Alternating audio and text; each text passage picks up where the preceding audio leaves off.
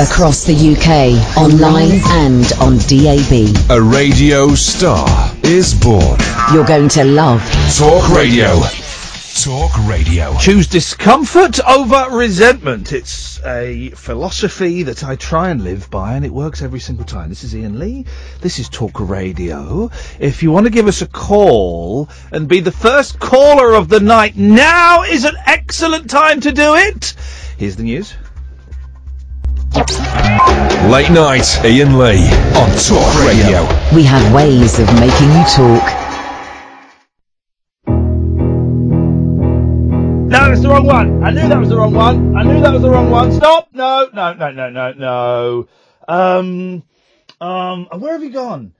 Where have you gone? Hang on. Bear with me.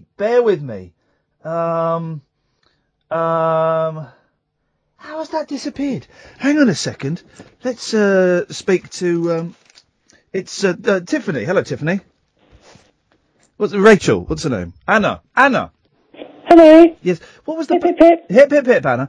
Now, the Beatles song that I was going to play has disappeared. How the hell I don't even remember which one it was. It was Got to Get You Into My Life. Where has that gone? Oh, I love that song. Well, I was supposed to play it and it's just disappeared. Got to Get You... Gotta get you into my life. Hang on, I've got this one. What? Oh, that's Taxman. Oh, flip. Hey! No. We're going all through. Leader better in the town. We're going all... Hang on, we're going all through. Go! Revolver. Your day, bro. Nope. Hang on. No. Oh, well, where the hell? Hang on a minute. We're not starting the show. I've lost. I've only gone and lost. Got to Get You Into My Life. Hang on a second. Bear with me. File. Add to library. It'll be worth it. It'll be worth it. iTunes. Hang on. Bear with me. Got to get... hang on. You're not in a rush, are you, Anna? No. You didn't leave it on the cable car, did you? No. Oh, God, that bloody cable car. Jeez, I thought I was going to puke up. Hang on. Revolver. Let's have a look in Revolver. Hang on. I'll talk about that a bit later on. Oh, what an awful start to the show. iTunes felt music. Oh, for crying out loud. Beatles. What is the Beatles, isn't it? It's not even in alphabetical order. Bear with me. The Beatles. Please me. What's the name of the album? Revolver. Got to Get You Into My Life. Hang on a second. Right.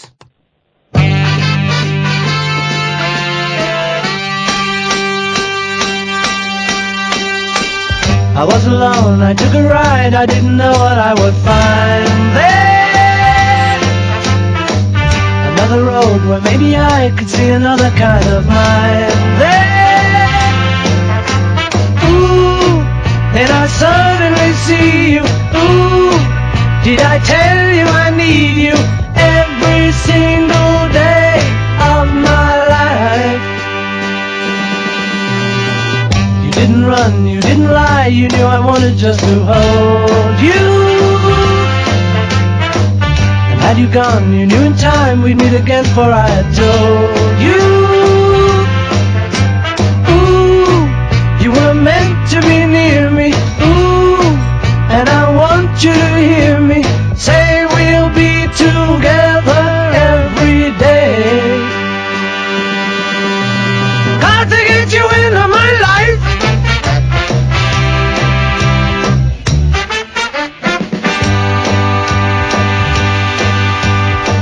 What can I do? What can I be? When I'm with you, I want to stay there. If I'm true, I'll never leave, and if I do, I know the way there. Ooh, and I suddenly see you. Ooh, did I tell you I need you every single day of my life? Got to get you into my life.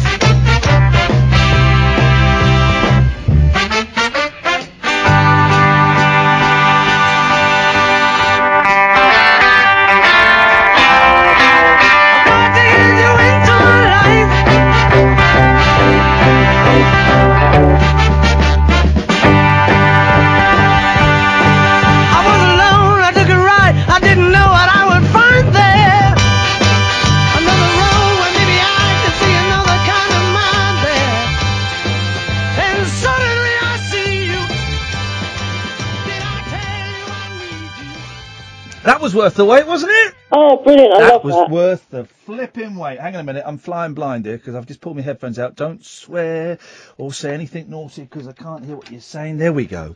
Oh, I think my headphones may have died the death. I've got Caddick messaging is going mad. Caddick's hung up. Caddick was all set to be caller number 4 tonight and he's hung up. He's got upset. He's really upset on Facebook. He's, hang on a minute. Oh, blimey. Well, we'll work with this until the break, and then I'll see if I can fix it. Well, these things happen, don't they? These things happen. Guess what happened to me today? You got stuck in a car wash? Yeah. Did you? How did I guess that? What are the chances of me guessing that? I tweeted it to you. Oh, that might be it. That would be it. How did you get stuck? I love a good car wash. How did you get stuck in it? Well, I started off, went through, got halfway through, because, it pulls you along. No, I've never been the one that pulls you along. I've been the one where you pull up and it stops, and it says reverse a bit, and then stop, and then you stop. Well, it pulls you along on the track, doesn't it? No, I've never been pulled along on the track one. Oh, yeah, well, this one just pulls you through. Oh, I've never had that, no. Yeah. Outrageous. And the fluffy things that go round on the car, and the track stopped. Yes. And the fuzzy things were going all still round. Aye. And I was the only one there, and everything went down, the lights and everything, and I didn't know what to do, so I just sounded the horn. Oh, you coward, you should have got out. It's my dream. It is my dream to be in a petrol station and someone soaking wet, covered in bubbles, walking in going, car's got stuck in the car wash. Could someone give us a hand? I'd love to see that happening. Oh, God, it was a nightmare. But someone did come in the end and push me along. Oh, flipping it. Did you have a clean car, though? Very clean car. Yeah, you see, exactly. Just for everyone who's wondering why we're not on Periscope, I can't get it to work on my phone for some reason. I don't know why. It won't connect. The Periscope won't connect. I'm one-legged with my headphones and I'm having to push my thumb hard. I'm pushing my thumb hard against the cable to even get one ear to work, Anna. And I've dropped the H off of your name. It really is turning into an absolute arse of a show. Oh, dear. They're the best ones, though, I find. Hey, we've got Will Storr coming on later on. It's a pre-recorded interview. Will Storr wrote that brilliant book. Can you bring it in for me, Kath, at some point? Sorry, that I was reading from the other day that says there is no such thing as colour. No such thing as colour? Oh, yeah! Colour doesn't exist. Well, of course it does. No, it doesn't. Well, what, for those people who are colourblind? No, for everybody. Colour does. There's no such thing as colour. Your brain makes it up. Oh, okay. Yes, you see. Do you see now? Oh, right. Yeah, you see. Ooh. Anything else? No, that's it. All right, then, tutty bye. Let's go to Joseph. Hello, Joseph. Hello, how are you, Ian? I'm fine, Joseph. I'll just stay there. I'm going to switch headphones for the moment, because those ones are kaputted. There we go. I don't like... Oh, no, hang on. Now, these ones are only working in one ear. There we go. Right, good. Right, okay. We got it, Joseph. Hip, hip, hip, Joseph! It's the whole show. Talk Radio, what is it now? 3-4 weeks old. The whole thing is falling apart, as I predicted it would. It's happening now. Dude, I've had a bit of a bad day too. What happened, man? I had a really shitty job interview. Okay. Didn't go very well. All right, just watch your language, but go on, yes. Oh, sorry. That's all right, don't worry. We can let that one pass. Apologies to anyone who's offended, but go on. That's cool. My car didn't pass its MOT. Oh, yeah. So I'm going to have to get rid of that because it's like £300. It's not bothered at that point. And one of my bikes was stolen today. One of your bikes was stolen? Yes. What is this, the 1900s? Who's going around stealing bikes? Well, it's Grantham in Lincolnshire. It happens. Oh, it's the worst. Man, that's a bad... Well, you think your day's bad? I went on a cable car across London and it scared the bejesus out of me. So I would suggest that mine was much, much worse than yours. What happened? You had a bad job interview, car failed its MOT and you got bike stolen. I went in a cable car. I still feel motion sick. It's not too bad, though, to be fair. You'll get over that one.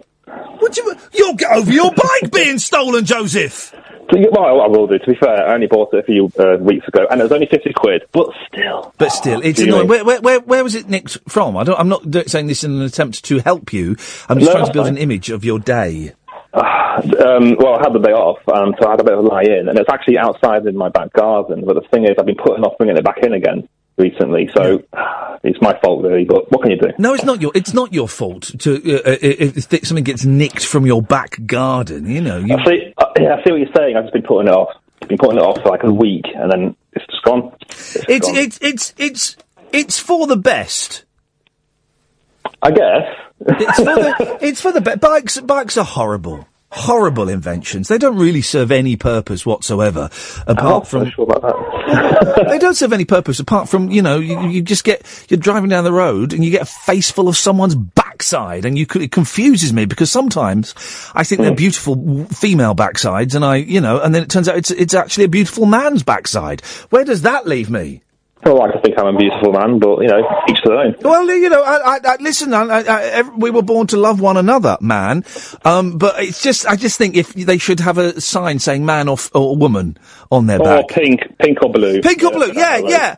I'd go along with that, actually, yeah. I'd go along with that. I think that makes kind of sense. Well, I'm sorry you've had a rubbish day. I don't think the show tonight is going to make you feel any better. If I'm completely honest, it's a terrible start. Car crash of a start. Shouldn't mention cars, sorry. It's a bad start to a show, and I can't get the bloody my phone to work, my headphones to work. Nothing works! I think what I'm going to do now is order pizza and shove my face. Oh, don't, because I'm this diet I keep flirting with. I'm kind of back on the diet today. Ooh. And by that it means I've not really eaten very much, and I'm hungry, and I'm walking upstairs instead of getting lifts. Is it low carb or? Why not? Okay. I don't know what that means. It's basically low food. Low food. Okay, that makes sense. Low food. A low food diet is kind of what I'm on. Well, fair enough. Yeah. Well, I'm going to shove my face anyway. Well, you go and enjoy shoving your face.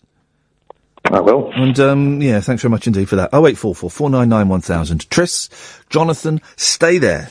Yes, Triss. Hip, hip, hip. Hip, hip, hip, Triss, hip, hip, hip.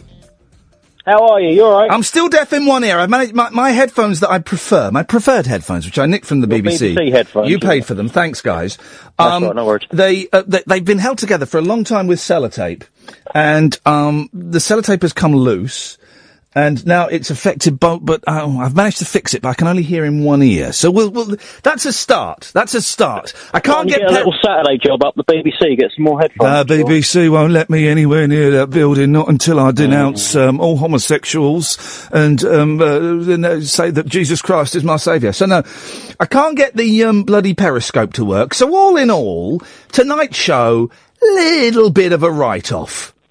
So it's going to be a radio show tonight. It's going to be an actual, proper radio show this evening. Who'd have thunk it? Not you, clearly. No, not me. No, not at all. I saw you on that cable car today. Flipping it. Mate, I've been on that. It's horrible, isn't it? So basically, I was given a talk. No, I wasn't. A college by the O2 Arena. I was told I was given. I was told I was given a talk, and I turned up and I wasn't giving a talk. Okay, so I felt a little bit shafted, if I'm completely honest, Triss. Okay. I don't want to go into too much, because there'll be some people listening who were at the event today, and while I thoroughly enjoyed the role I played in the event, it certainly wasn't what was discussed between me and the organiser by a country mile. What was the role you played? All right, here's the thing, right? Here's the thing, right? And I did the people that I met, I loved, and they were fantastic and charming and wonderful, and I enjoyed it, right? But I have been offering my services to schools and colleges across the country to go and give a talk about working in radio, about why I love working in radio, how I put the show together, why I think my style of radio is perhaps better than some others. And I've gone to primary schools, and I've gone to colleges, and I've gone to universities, and I've got my little talk. I do a little 40-minute talk with clips, and then I do a Q&A. So it lasts about an hour, right? Yeah. And I put it out on Twitter and Facebook a few months ago. If anyone wants me to come and do these talks, get in touch. Well, this college today got in touch a while ago and said, we'd love you to come and do a talk. And I said, okay, right, well, when we finally agreed that we do it at 3:00 today, and it'll be a 40-minute talk with a Q&A. And then I got an email at midnight this morning saying, can we make it 12? And I said, no, we can't make it 12. We'll make it 3, as we agreed. And so I turned up all prepared to do the talk. And while I was there, it soon became apparent that I was not there to do what I thought I was there to do. And I was meeting all these people who were going to interview me and do all this. And I said, right, sorry, can I just ask, why am I here? Why do you think I'm here? And they said, oh, we're going to interview you on this show. There was like streaming a live show. And I was like cool with that. But it dawned on me that, that I wasn't there to do what I'd offered to do, right? And it was a 2-hour drive to get from my house to there. So it was a big old drive. And we had to sort out childcare and stuff like that for basically what was a 15-minute interview. Now, had I known it was going to be a 15-minute interview, I wouldn't have done it because, you know, I wasn't getting paid. I had to pay my own travel and my own parking and stuff, which is fine. But to drive all that way for a 15-minute interview, and then I got to work 4 hours early because it was no point in me going back home. I kind of felt, well, that's not what we agreed. Now, had I driven 2 hours for an hour-long presentation and a Q&A, then I would have been happy with that. But I just felt a little bit. I felt I'd been taken for a ride. Now, is that me being miserable? Do you think, Triss? No, I don't think. I mean, you could have done that over Skype or something, couldn't you? This little. Yeah. Yeah, and then someone tweeted, I just interviewed, did an impromptu interview with Iain Lee. Impromptu? Hang on. That means you didn't know I was going to be there for an interview. What the hell is going on, guys? And I don't want to sound miserable, because the people that I met, right, were all lovely, and they're all really talented young people, and I wish them the best of luck. But I felt like it was a bit of a waste of my time, and I felt like I was being given the runaround ever so slightly. And it's just made me, I'm going to be a little bit more reluctant. Gosh, this has gone off on a negative tone. I'm just going to be a little bit more reluctant or hesitant to offer my services to any more schools or colleges. Is that the spirit, though? Because, I mean, does one bad experience mean that you shouldn't share it with others? No. Yeah, that's a good point, and I will rethink it. But I mean, I've got 15 in the diary, right? I'm halfway through it, so I've done about 8. I've got about another 7 or so to go, right? Yeah. I just felt they were taking the pee, and I don't like having the pee taken out of me, particularly when I'm offering something for free. Yeah, sure. What's your motivation behind doing these talks? Giving something back. Yeah. That's it, giving something back. Really? Yeah, cool. And you know, it was cool, and the interview was fun, and the people that did it were brilliant. I'm not in any way knocking them, but it was 2 hours. It's a 2-hour drive for a 15-minute interview, and I got to work 4 hours early. Maybe I am being miserable. Maybe I'm just being grumpy. I don't know, but I just felt it wasn't worth it. No, I see your point now. I see your point, but I don't think you should let that ruin the whole shebang, because, you know, it's been mainly good experience, isn't it? My sister's just tweeted me, are you sure you went to the right place? She has a good point. Maybe I just rocked up and said, hey, I'm here to give a talk, and they saw me and went, gosh, we weren't expecting this guy, but we'll have him. We recognise him from something. Felt sorry for you, mate. Yeah, maybe they saw this fat old man with a beard shuffling in. They thought, oh, let's give him a break. Let's give him a break. Yeah, it wasn't broadcast anywhere. They just went along exactly. with it.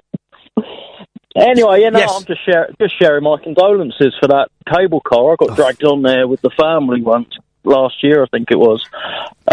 Kids loved it. The wife found my reaction hilarious.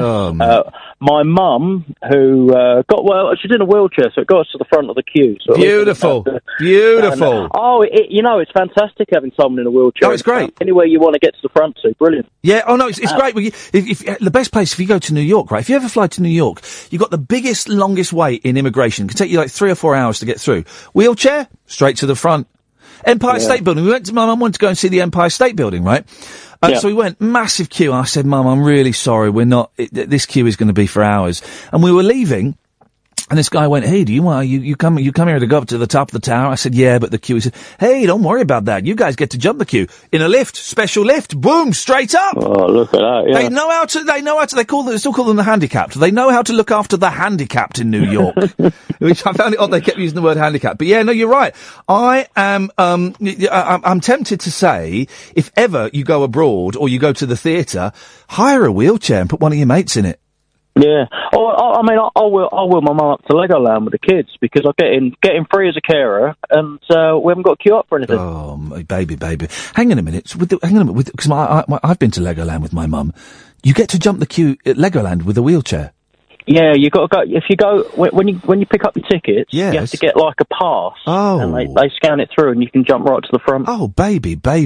No one mentioned that to me. Right, we're taking Mum next. She ain't going on any of the rides. We'll just wheel her up to the front, jump on the ride, then go and get her afterwards. That's all we'll do. Yeah, that's the one. Yeah, just leave her there. Well, she's got a ride all the way round, hasn't she? Exactly. She's got a ride all the way round. Tris, thank you for that, mate. Thank you, mate. Cheers, with this. That's yeah, I went on the cable car. It's called the Emirates thing. And I did it's a very sweary, I thought I'd periscope it, but it was actually, it was horrible. It was horrific. It was one of the most unpleasant experiences of my life. I think I can safely say. So, I won't be doing that again. Katia's on the line. Good evening, Katia. Good evening, Iain. Good evening, Katia. It's so nice to have you on the radio show. I wasn't intending on calling. But you did. Today, yes, indeed, because I've... Yes. Pourquoi? Joseph, he is from Grantham, and I'll be in Morrison's tomorrow. Sorry? Joseph, the other previous caller. Periscope's working, by the way, guys, if you want to get on there. Yes, go on. Yes. You're going to be in Morrison's, did you say? I'll be in Morrison's tomorrow in Grantham, so if he wants, probably next to the new customer service desk. Yes. 1 o'clock. What? What? I don't understand what you're saying. You're going to... What? I'm going to be in Grantham, Morrison's at 1 o'clock, and I can meet up with... Why do you want to meet up with him? Because he's in Grantham. You don't want to meet... He could be a murderer or a sexual... What? Could be a sexual deviant. So? No, all the better, no, not eh? good. No, not good. But, yes, let's meet. What? Well, I mean... has Joseph been on already? I'm not really keeping track of this show. He was the second caller. Can we get Joseph back on, please, guys? Yeah. We'll get him back on. Let's see if he wants any part of these sexual shenanigans. So you're offering to have sex with anyone that meets you at the car park of Asda? Morrison, sorry, you're right. It's if anyone meets you in the car park of Morrison's tomorrow, you'll see them right. Yeah, Asda is a bit too far away. No, you wouldn't go to Asda for sexual favours. It's This is a weird show, guys. Yeah, you started it. No, I literally started the show. That's one of my requirements is I have to do that. But I didn't in any way. I'm all okay. Well, yes, you can meet Joseph, although he's not answering his telephone. That tells you something. Yeah, well, maybe he's choosing his pants for tomorrow. Maybe he prefers Asda. But if anything does go wrong, and I mean this seriously, right? Yeah. If you do find yourself, attacked, cornered, yes. Yes, you can't in any way blame me. Hello? Hi, is someone after me? Yeah. Hi, are you Joseph? Hi, yes. Yes. Are you in Grantham? Yeah, I live in Grantham. Oh, God, I live in Grantham too. Hey, small world. Oh, that's amazing. Who would have thought it? No. Well, you don't seem impressed by Grantham. I'm not either, so... It's not the worst place to live, but it's certainly not the greatest, to be fair. It's a bit disappointing, because I heard it kind of won an award for most boring town back in 2005, I think. Really? Well, it might as well win an award for most bikes stolen today, I suppose, but, what can you do? Yeah, nothing. So here we go. Are you going to meet Katia tomorrow? What time are you going to be in Morrison's open? Yeah, 1 o'clock. 1 o'clock. I was going to say legs open. I thought that was inappropriate. So this is interesting because I live literally 2 seconds away from Morrison, so it wouldn't be any hassle. But I don't know. I might because it does sound kind of creepy. It is weird, isn't it? But some weird stuff's happened to me in the past, so I might. Who knows? We'll have to wait and see. Oh, this is exciting. Can you, Katia? Yes. Can you? I won't be watching. Can you periscope it? Okay. Yes. Yeah. No. I'll record it for my own Can you? But here we go. We like that film Time Code, right? Where it's like this really pretentious film in the 90s, where it's 4 different cameras at the same time, and all the stories cross over and stuff, right? You'll be like Time Code. Katia, if you periscope it, Joseph, if you periscope it, whether you go or not, right?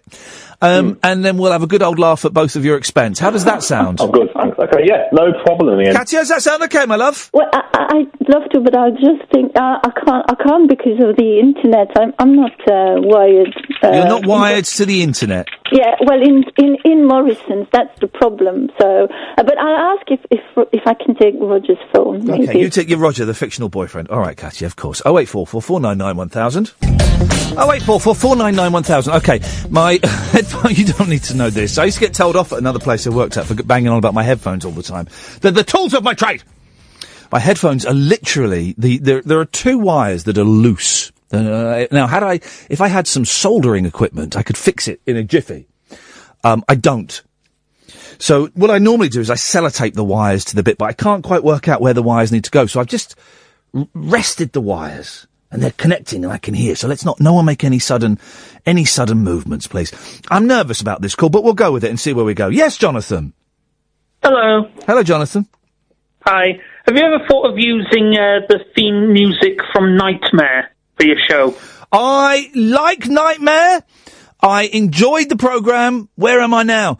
You're in a room, and there's a table with a piece of cheese on it, and there's a man dressed as a jester. We'll take 2 small steps forward, one step. Oh, he's fallen into the vortex. No, I've never considered using the theme tune. I'm trying to find the full theme music for that, but it doesn't seem to be any. The best I can find is a 50-second clip of music. Well, pity that. It was a good theme tune. Maybe. You know that there wasn't there about a year ago. Didn't a company announce that they were going to take Nightmare on tour, and people, if they wanted to, could play the game, and it was like a thing, and you could actually go and play the game. I never heard of that, but it sounds fun. I think that was gonna. I think that was actually gonna happen. Hang on.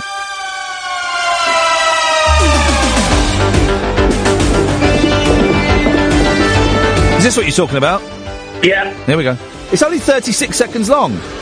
Oh dear. Well, that maybe that's all there is. Oh, okay. Maybe that's all there is. Oh, no, thank you. No, thank you. Someone should make a longer one. Can someone remix this, please? And then shut up from the Okay. And we stopped. Okay, that's good. Yeah, well, yes, I'm sure there was going to be a tour of that. And what was the name of the guy that presented it? Was Treguard? Was that his name? Oh, it's been years since I've seen it. All right, mate. Yeah, but I enjoyed it. I didn't appreciate it as much at the time as I probably would now, because I wasn't old enough to know better back then. Yes, exactly. Exactly. But be careful, Jonathan. We are in great danger of treading down the kids' TV shows from the 70s, 80s, and 90s route, which is not a route. I am not Ian Collins. No, very perilous. Very perilous and treacherous grounds, if ever there were. Like a typical Nightmare quest. Exactly. Do you ever watch Quantum Leap?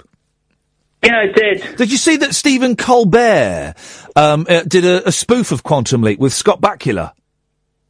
No. Okay, well, that's that conversation done. Well, I mean, Quantum Leap was a weird show.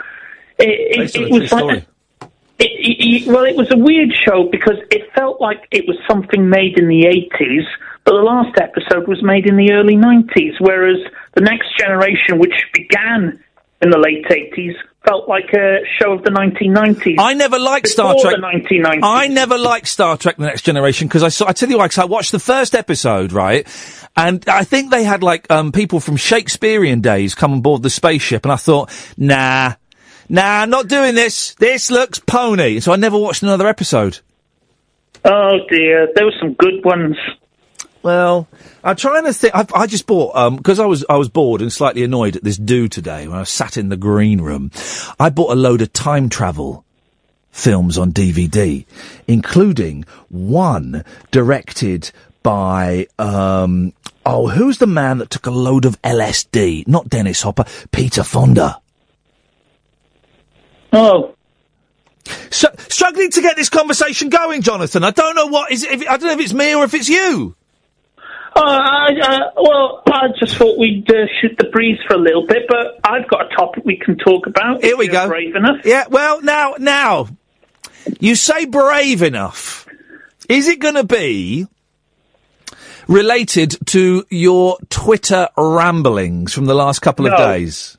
No. Okay, because some of the stuff, all right, you didn't say it on the show, right? So it's kind of almost, what I have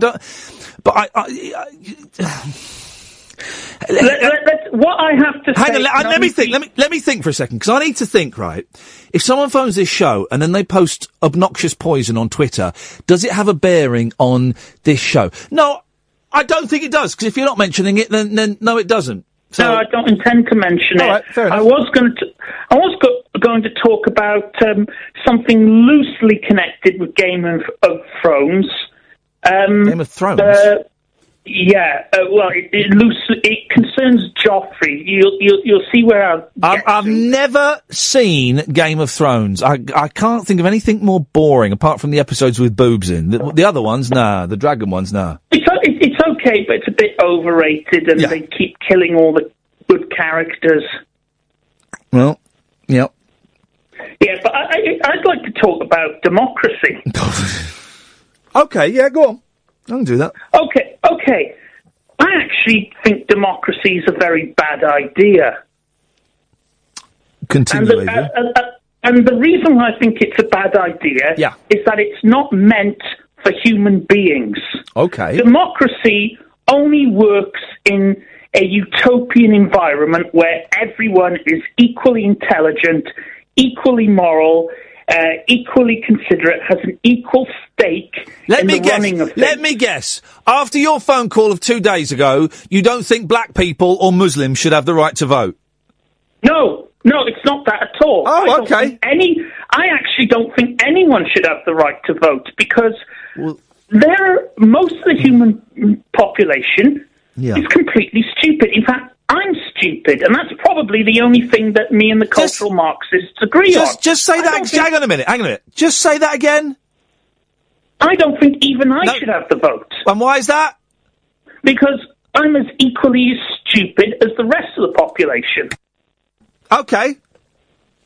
Yeah, what I would like to see is a return to what we saw in Bohemia during the 16th and 17th century. Oh, gosh. Yes. Where you had a king, but he was elected to serve for life by the aristocrats who had a stake in the country because they were landowners. Land was the basis of wealth and power. Right. But with that wealth and power came responsibility. Like Spider-Man. And their job was to keep the king in check. But having a king is better than what we've got now because a king could afford to take a long-term view of how the country would develop. That's a dictatorship. Rather than now. That's a dictatorship. Well, it depends on who the dictator is. What? So if he's benevolent, then it's all right, and if he's not benevolent, if he's nasty, then that's bad. Well, that's why you need the aristocracy to keep him in check and say, you're going too far. Stop it or we'll replace you. Yeah. Yeah, so I would, this is why, now I bring in Joffrey. Yes. Joffrey was a terrible king. But even it would be better to live under Joffrey than it would be in the real world today because people had more freedom and liberty than under Joffrey than we do now. Joffrey would not tell people how to live their lives. All he'd care about is pay me tribute, don't overthrow me, don't step out of line, and I'll leave you alone. But I don't know who Joffrey is. And I don't like the name Joffrey. It should be Jeffrey, shouldn't it? Doesn't matter. Oh. But the thing is, our lives are completely micromanaged. We are constantly told what we can and can't do in the privacy of our own home. No, we're not. We're constantly told that that we can't put whatever substances we like in our own body. We're constantly told... So a king would let you smoke dope, is that what you're saying? I like the Pope, Yeah. the Pope smokes dope. Yeah, we would have more freedom under a tyrant like Joffrey than we do under Barack Obama or David Cameron. And that's why I would like to see some sort of elected monarchy or benevolent dictator or some kind of judge system like we have in Judge Dredd, where you have someone, a superior human being, like an Alex Ferguson or a Donald Trump, benevolently ruling over the masses, and they're kept in line by the natural aristocracy, which is what Starfleet is in the Star Trek universe. Okay. The natural aristocracy. And I'm going to say something, Jonathan. You've just suggested that we're ruled in the same way that the people in Star Trek are ruled, that you'd like Alex Ferguson to be doing it, or a bloke called Joffrey. Has anyone ever suggested that you might be completely nuts? I got 2 words for you. Red pill. Thank you very much indeed.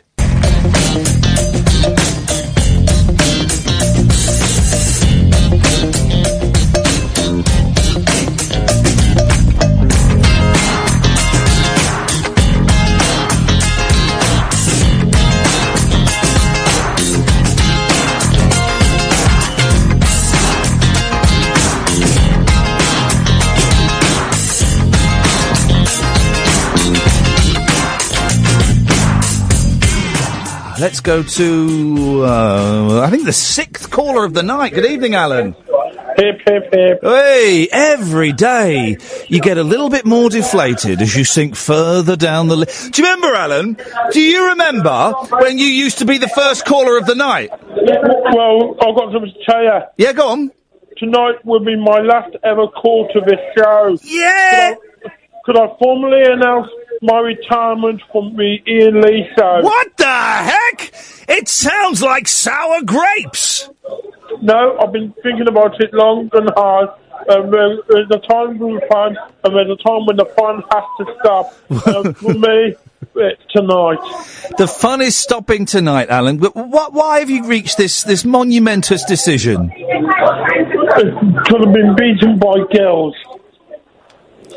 Well, in that case, Alan, it's nothing more than sour grapes, is it? No, but for me, it's been bubbling for some time. Has it been bubbling for some time? But it's still, it's, where are you? I'm at the pub, finding me sorrows. Yeah. All right, listen, this is crazy, guys. 0844 499 1000, guys. I need you to come on and explain to Alan Caddick why he shouldn't give up phoning the show. 0844 499 1000. Phone up. You can hear Caddick. He's a broken man child. We need you, dear listener, because I'm not really that bothered, but we need you, dear listener, to convince this husk of a human being that his input is worthwhile and you want him to stick around. So let's just wait, Alan. I bet the phones are going to go mental. Let's just wait and wait for people to phone in and tell you why you should stay. Is that okay? Yeah. All right, here we go. Let's just wait.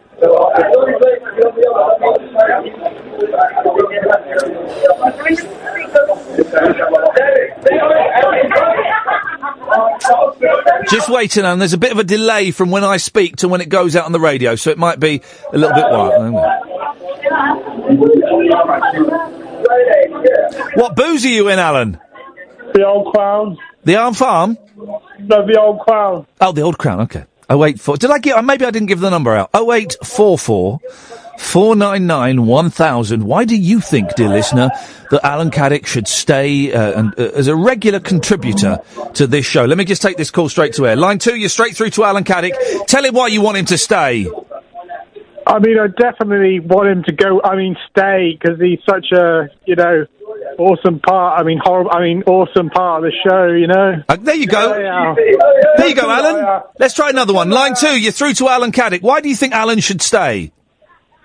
I don't know, but I've got a funny song for you. Oh, yeah, beautiful. We like a funny song, wouldn't we, Al? Right. Go on. Well, if you go into the internet and type in Donkey Sex by Donkey Man. Donkey Sex by Monkey Man. By Donkey Man. Donkey Sex by Donkey Man. By Donkey Man. Donkey Man performing a song called Donkey Sex. You want me to actually type that into my computer? Yeah. Right, that's never going to happen. Why don't you sing Donkey Sex by Donkey Man to me? Do you want me to sing it? Yeah, I'd love to. Yeah, we'd like to hear Donkey Sex by Donkey Man, wouldn't we, Alan? No. Oh, well, I would. Go on.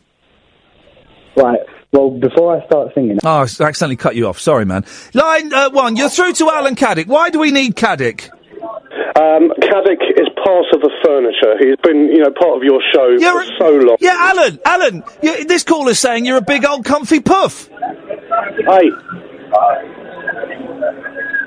Is that making you feel any better, Alan? No. Let's try this one. Line 2, you're straight through to Alan Caddick. Tell him why we need him. Because his voice is like a warm cup of tea. It's comforting. It's something. There's something homely about it. It's just enjoyable. He's a lovely man. Alan, let's have another one. Line 1, you're straight through to Alan Caddick. Why do we need Caddick in our lives? Oh, we all need Alan Caddick in our lives. Alan, it's yourself from next week. Don't do it, buddy. Too late. What has been announced is out there. Don't do it. I'm you from next week, and I'm telling you now, good things are coming, Alan. No, I don't think so.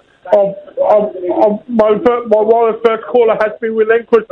I'm just a commoner. All right then, Alan. Well, thanks for calling. Bye. It's sad, but these things happen. Kath thinks I'm being a bit harsh. These things happen, guys. It's sad, but people move on.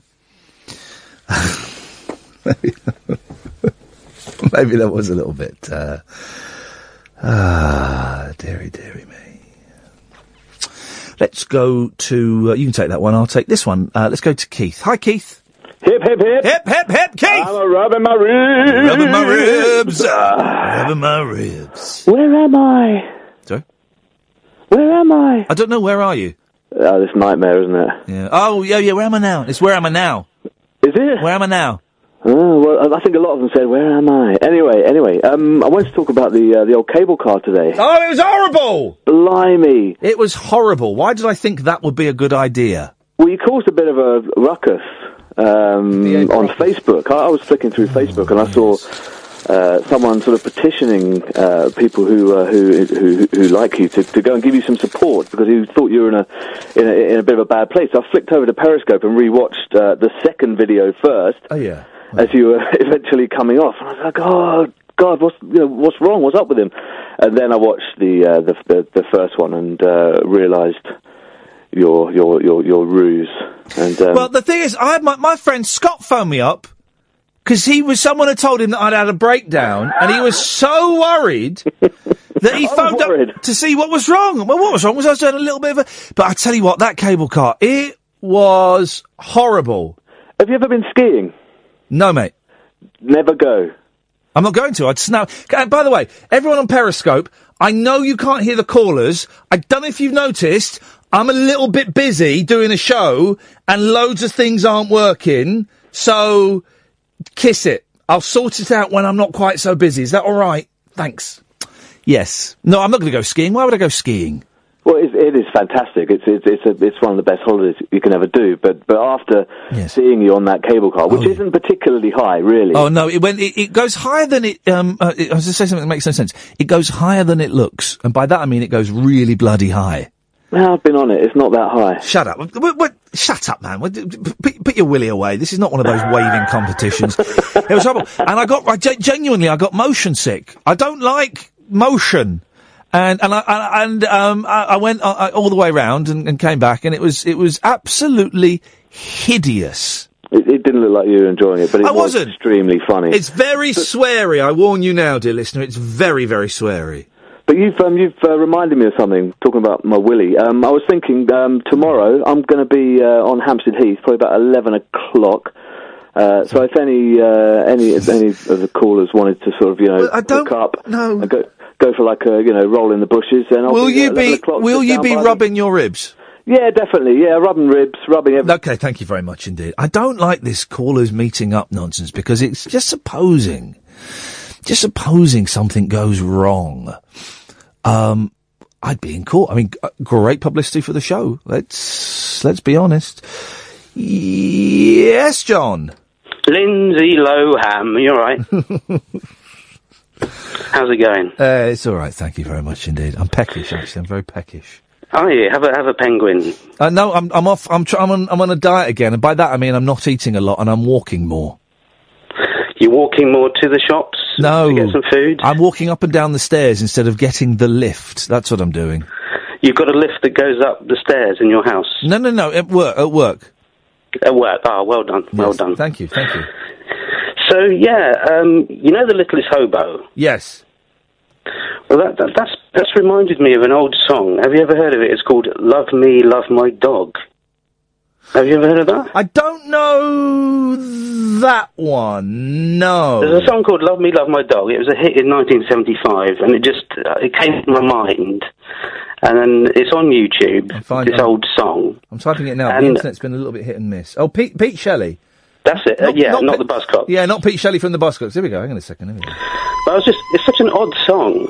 Yeah. And I was thinking, was it a theme to something back then? Because it just, in the 70s you had Benji, you had Lassie, you had, Benji, yes. Rin Tin Tin or whatever. Here we go. It just seems such an odd concept for a song. I was thinking, was it a theme? Hang on. Freedom is a dusty road heading to a highway. That's unlistenable. We can compile, of course, the top 10 of dog songs, because there are quite a few. Are there? Okay, so we've got Love Me, Love My Dog. I'm getting out some papers. I'm going to write this down. Old Shep by Elvis, of course. Is that good, that song? No, it's not. I'll tell you what is a good song. Oh! This is a great dog song, right? I'm going to say this is the best dog song, right? Ladies and gentlemen, it's sung by Cat Stevens. Listen to this, here we go. It's called I Love My Dog, right? Oh. Listen to this, Cat Stevens. I love my dog as much as I love you. For you may think my dog will always come through.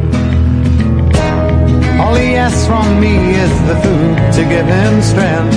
All he ever needs is love, and that he knows he'll get. So I love my dog as much as I love you. But you make the fade, my dog will always come through. All the pay I need comes shining through his eyes. I don't need no cold water to make me realize that I love my dog as much as. Then let's skip to the end, because the end is brilliant. Here we go. Skip to the end. Here we go. Listen to the end. He goes nuts. Baby, I love my dog. Na na na na na na na na na na na. Baby, I love my dog. There we go. That is an unusual topic for a song, isn't it, really? Well, is it, though? Is it? Let's find. There'll be more dog songs. More from your 100 favourite dog songs tonight. Yes, there will be. You've given us a topic. Thank you very much indeed. I haven't got an out time, guys. Let's go to Craig. Yes, Craig. Hello, Ian. Hello, Craig. As a Welshman, I'd just like to say that Nigel doesn't represent my ethnic group. Okay, the Welsh homosexual community. No, just the ethnic group of Welsh. Okay, sorry, I apologise for that. He's a loony.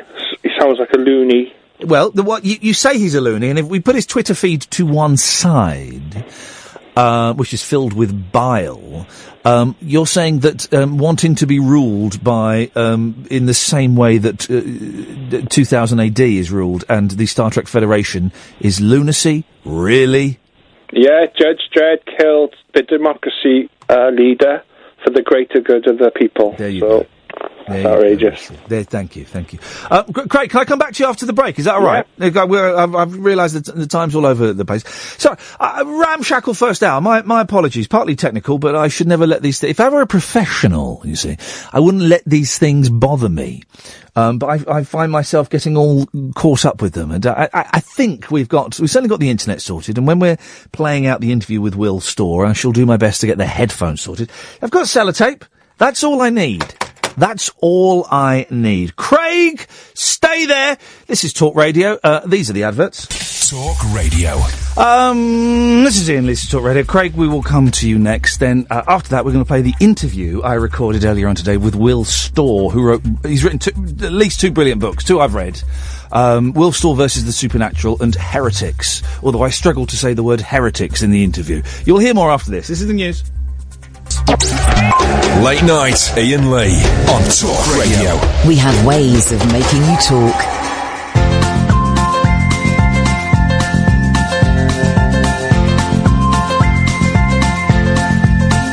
There's a voice that keeps on calling me. Down the road, it's where I'll always be. Every stop I make a new friend. Can't stay for long, just turn around and I'm gone again. Maybe tomorrow I'll wanna settle down. Until tomorrow I'll just keep moving on. Down this road that never seems to end. When new adventure lies just around the bend. So if you wanna join me for a while, just grab your hat, come travel light, that's old style. Maybe tomorrow I'll wanna settle down. Until tomorrow, the whole world is my home. So if you wanna join me for a while, just grab your hat, come travel light, that's old style. Maybe tomorrow I'll wanna settle down. Until tomorrow, I'll just keep moving on.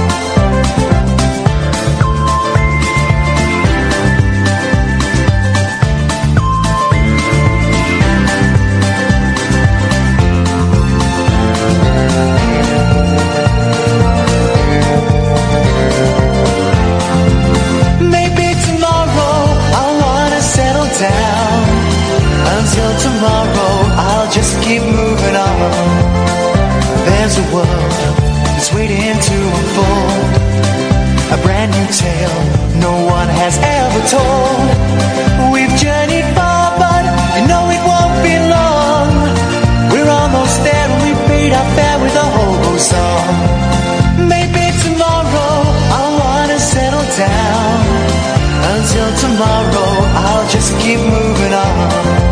So if you wanna join me for a while, just grab your hat, come travel light, that's hobo style. Maybe tomorrow I'll find what I call home.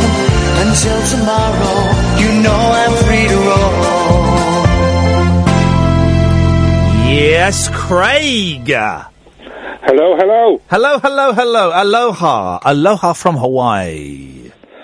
Now you've fixed the Periscope headphones, so when you got a couple of bits to say about topics so far. Yes.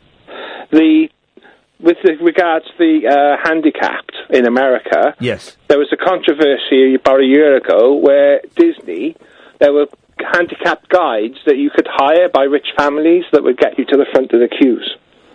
What? These are actually being supplied by Disney? No, the guides were advertising. Oh. But I'm handicapped, and I can get you to the front of the queues. Well, I don't see a problem with that. Yeah, but it was for the families weren't handicapped. It was just the guides. Yeah, so that's equal opportunities. Oh yeah, but I don't have problems with the guides. It was the rich families hiring them. But without the rich families hiring them, those guys and guides wouldn't have any jobs. I didn't say it was controversial to me. I just mentioned there was a controversy there anyway. I think that that's a perfectly reasonable thing to do. Yeah, it's just the rich getting away with it again, isn't it? But getting away with what? They're employing people. They are employing people. Possibly. Yeah, they're employing people and they're who are providing a service. Okay, that's okay. Don't you think I can't. If I was rich, I'd do it. So I agree. Well, okay, yeah, I would. Yeah, I don't see it. I do think, honestly. If you go to the West End Theatre, very, very expensive, right? If you're a carer, and you're going with someone in a wheelchair, more often than not, the person in the wheelchair will get a discounted ticket, and the carer will often go free. Yeah, but the carer is a more personal relationship, isn't it? It's either family or a person employed. No, you're not hearing me, Craig. You get your mate, you get a cheap wheelchair off of eBay. Well, you can hire wheelchairs. Yeah, exactly. As well. Then you book a ticket, can I have one wheelchair and a carer, please? Some theatres, the carers have to pay half price, but still, and you get to go. I'm not saying you necessarily have to take a carer and be in a wheelchair. It's advantage of if the policy is good, it's just people taking advantage of it. And that's what I'm suggesting you should do. Okay. Well, like I said, if I was rich enough, I'd have done it myself. So, I'm not going to paint it all bad. No, you can't paint it all bad, can you? But so that was all I have to say about that topic. Topic complete. If you're going to get solder for your headphones, make sure you get solder with lead in it, because of the Europeans, they took the lead out. Well, hang on a second.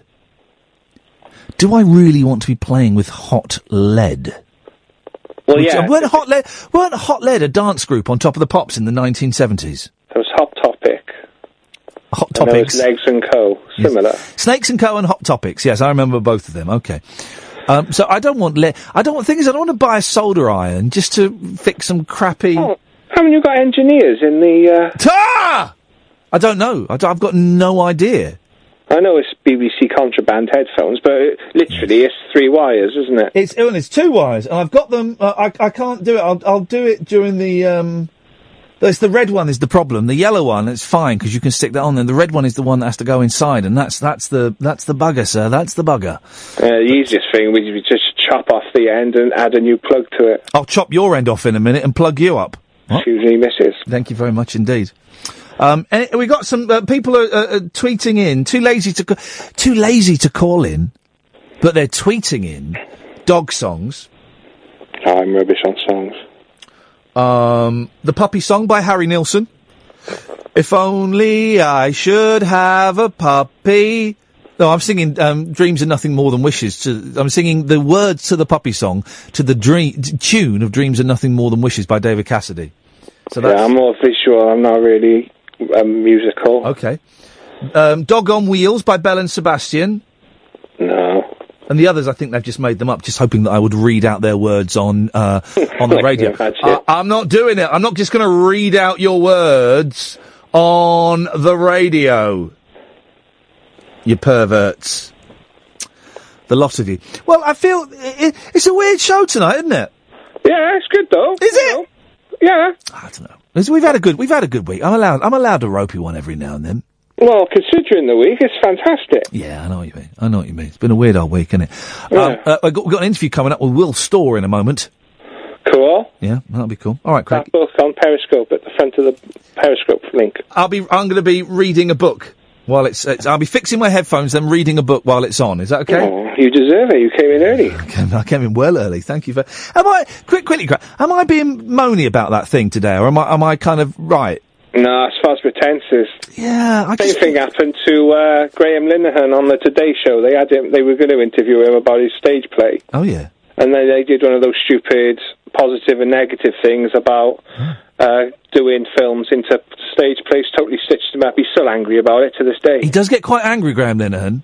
I've noticed on Twitter he gets very angry sometimes. Oh, he's fantastic. Is he? Especially about Gamergaters. I love that. Oh, Craig, thank you. I don't really understand the whole Gamergate thing. I keep kind of looking at it and going, oh no, it's too complicated for me. It's too murky for that. I don't. All right, don't call in for the next 45 minutes or so, because we've got an interview with Will Storr, and it's flipping brilliant. He's written 2 fantastic books, right, which we will discuss. But the Heretics, you remember, a couple of weeks ago, I read out a bit from his book, Heretics, about the fact there is no colour. And he starts to explain it in this, and then we go off on another tangent. He's such an interesting man, right? He's such an interesting man, and he's so clever. And we ended up, especially like 25-minute interview, we ended up talking for 40 minutes. We ended up talking for another 20 minutes afterwards, after I said, look, we should probably stop here. I tell you what, let me play some ads, and then we'll go into the interview. Oh, Don't call in for a bit. We're gonna, we're not going to take a break. The show continues, but in different, slightly different vein. Will Storr came in earlier on, and he's absolutely brilliant. I love his books, and I was kind of gushing in a slightly fanboy way when he came. I nearly asked him to sign my book. I nearly did, and I didn't. I cannot recommend his books highly enough. That they are wonderful, and they are joyous, and they are absolutely nuts. So, sit back, have a little listen. We'll speak soon, but here's me talking to Will Storr. Will, it's so nice to meet you. Yeah. We've talked about this privately, but I feel I should say this. I was asked to be you years ago in the cutthroat world of television. Oh, yeah. Years ago, there was a dodgy producer, and I can't remember his name, which is probably good for legal reasons. And he called me in for a meeting for another job that he had for me that never turned into anything. And he said, have you read this book, Will Storr versus the Supernatural? And I said, no. He said, oh, get it, read it. So I got it, and I read it, and it was your book, and I loved it. And I met him a week later, and he said, it's good, isn't it? I said, yeah. He said, do you want to present the TV series? And I went, I can't. You know, it's not my story. Why don't you get him to do it? And I can't remember what the reason was. But I feel I have to share that with you, because... No, I appreciate you being so principled, Ian, because I think many people wouldn't be. And it was a really weird period, because it was my first book, and I had lots of interest from TV production companies. And what would happen is that they would phone me up and say, look, we're going to make you a star, we're going to make you famous. Yeah. You know, and I was in my mid-20s at the time, so I actually thought this might actually happen. It's really exciting. And they'd all read my book, Will Storr versus Supernatural, and we'd have a meeting, and they all sit down, and the book would be all like, have post-it notes sticking out of it. And they'd ask me all my questions, and they'd ask me how I track these people down, and they'd sit there with pads writing everything down. Yeah. And at the beginning I was getting really, really excited. But I was obviously a bit naive and a bit green. And then I found out that all journalists apparently know this, that when you write a book, all the TV production companies, they email you or ring you up and they say, oh, we're going to make you famous, we're going to put you on the telly, and they have a meeting, and there's somebody there writing everything down, and then you never hear from them again, and then the next thing you know, somebody famous and better looking, more famous and better looking than you is on the television doing your book. And that actually did happen. I'm not going to mention his name, but a very famous man actually did do my book with the same person, and then they had the cheek to contact me and phone me up and said, will you be a talking head on this thing? Yeah. That's outrageous. Yeah, I'm sure you told them where to go. I told them where to go. Yeah, I remember saying, and because they were amazed that I actually rejected the opportunity. Yeah, because everyone wants to be on TV. To be on the telly. And I said, no, because I'm the fall guy here. You've got this famous guy who listeners will be able to... Not his fault at all. No, not his fault at all. No, the guy, this famous TV guy who's meeting this... He's Lou Gentili, the guy who I kick off my book with. That was the thing they were doing. Yeah. Who was basically going to be me meeting Lou, and Lou was going to do his ghost hunting stuff, which is the stuff that freaked me out. The same kind of narrative they followed. Same narrative, same person, same everything. And they wanted me to be the talking head, to say they're going, oh, Lou's amazing. And I was like, no, because I know what my role's going to be here, because the guy who did the show is a famous, skeptic scientist guy. Yeah. I'm the idiot. Yeah. You want me to come on there and say this guy's amazing, he knows about ghosts, he's a ghost hunter, the ghosts are real. And then this famous guy is going to go, no, this guy's an idiot. And I'm going to look like a fool. I remember that, actually saying to this producer on the phone, saying, you've got to understand, I'm a young journalist, I'm nobody. If I'm on your Channel 4 TV show looking like an idiot, it's going to destroy my career. Yeah, of course. And they were like, no. It was awful. And, I said no, the thing happened. I never actually had I've never actually watched the TV program itself, because it's too annoying. And it's been a long time since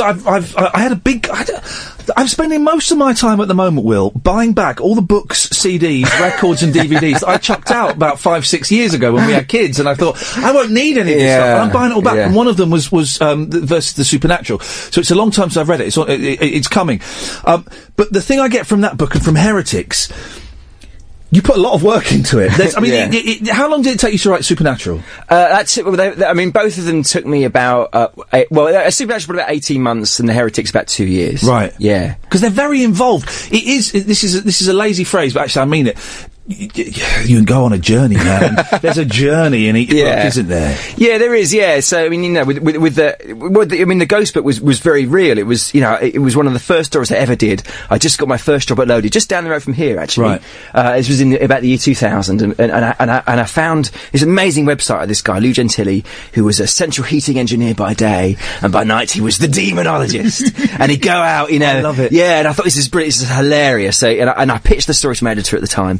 I said, it's going to be so funny. I'm going to go to Philadelphia. This guy's obviously an idiot, and I'm just going to make fun of him. It's going to be like you know the thing. Yeah, yeah. He's very cynical. Oh, yeah, of and course, I got the commission. And then I went to Philadelphia, and he just completely freaked me out. Like, everything he told me was going to happen, it all happened. Yeah. And I remember being on the first night, being so scared that it actually lapsed into anger, and I became furious with myself that I put myself in this situation, and it just, the whole thing just blew my mind. So that then, I was brought up a Catholic. I've always been like an atheist.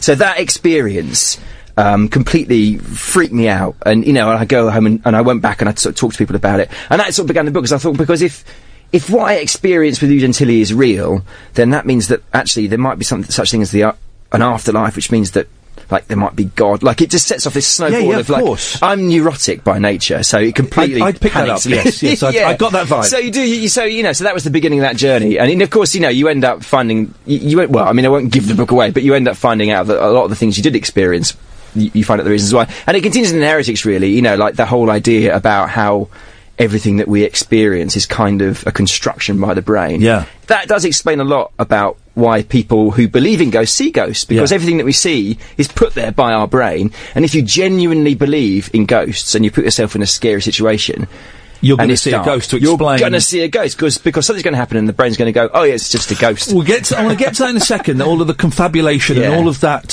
So you just hinted at a world that was kind of. I've done a little bit of writing, but not much. And you hinted at a world that I don't think exists anymore. Right. Where 15, 16 years ago, you could get paid to go abroad. Oh, I know. For a week or a weekend or a couple of weeks and follow ghost hunters around. I know. That world doesn't exist anymore, does it? I know. That was no, it doesn't, and it's awful. So I joined Loaded magazine just at the point where it was all going wrong. But basically, I don't know if you remember, Ian, in the mid to late 90s, it was a good magazine. Yeah, it was a good magazine because they had talented writers going around the world, being paid to go around. I remember one of the first issues I saw, a guy called Mick Bunnage, who's now famous as the Modern Toss. He does the Modern Toss cartoons. Oh, is that? Oh, okay. Yeah, so he was Dr. Mick at Loaded, and they sent him to Israel to find Jesus' foreskin. That was his story. It cost them a fortune.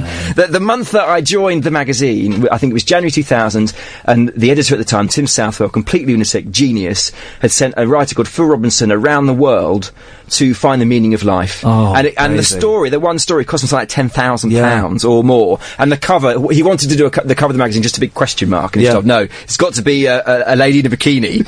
This was when things started going wrong. Right. Those were the days. 10 grand that story cost. And of course, this idiot from Loaded didn't get to find the meaning of life. But now, one of my big bugbears is news stories, and actual newspapers will be someone looking at Twitter and seeing 3 people are angry about something. There is I was accused of being a racist because of something silly I said on a game show, and 3 people on Twitter kicked off. And it's just, go and investigate a story, but I suppose no one's paying to do that. No, there is no money. There is no money, and partly it's, well, not partly. I mean, a huge amount of that's due to the internet. Yeah, is that otherwise intelligent editors and people who were running the media in the early 90s were beguiled by the siren song of these Silicon Valley entrepreneurs who said information wants to be free. Yeah, you must give it away for free, and they went yes, information wants to be free, and now we see a situation in so I'm freelance writer now. When I started in journalism in 2000. In the 1990s, journalists were paid about 30p a word to write stories, and today, in 2016,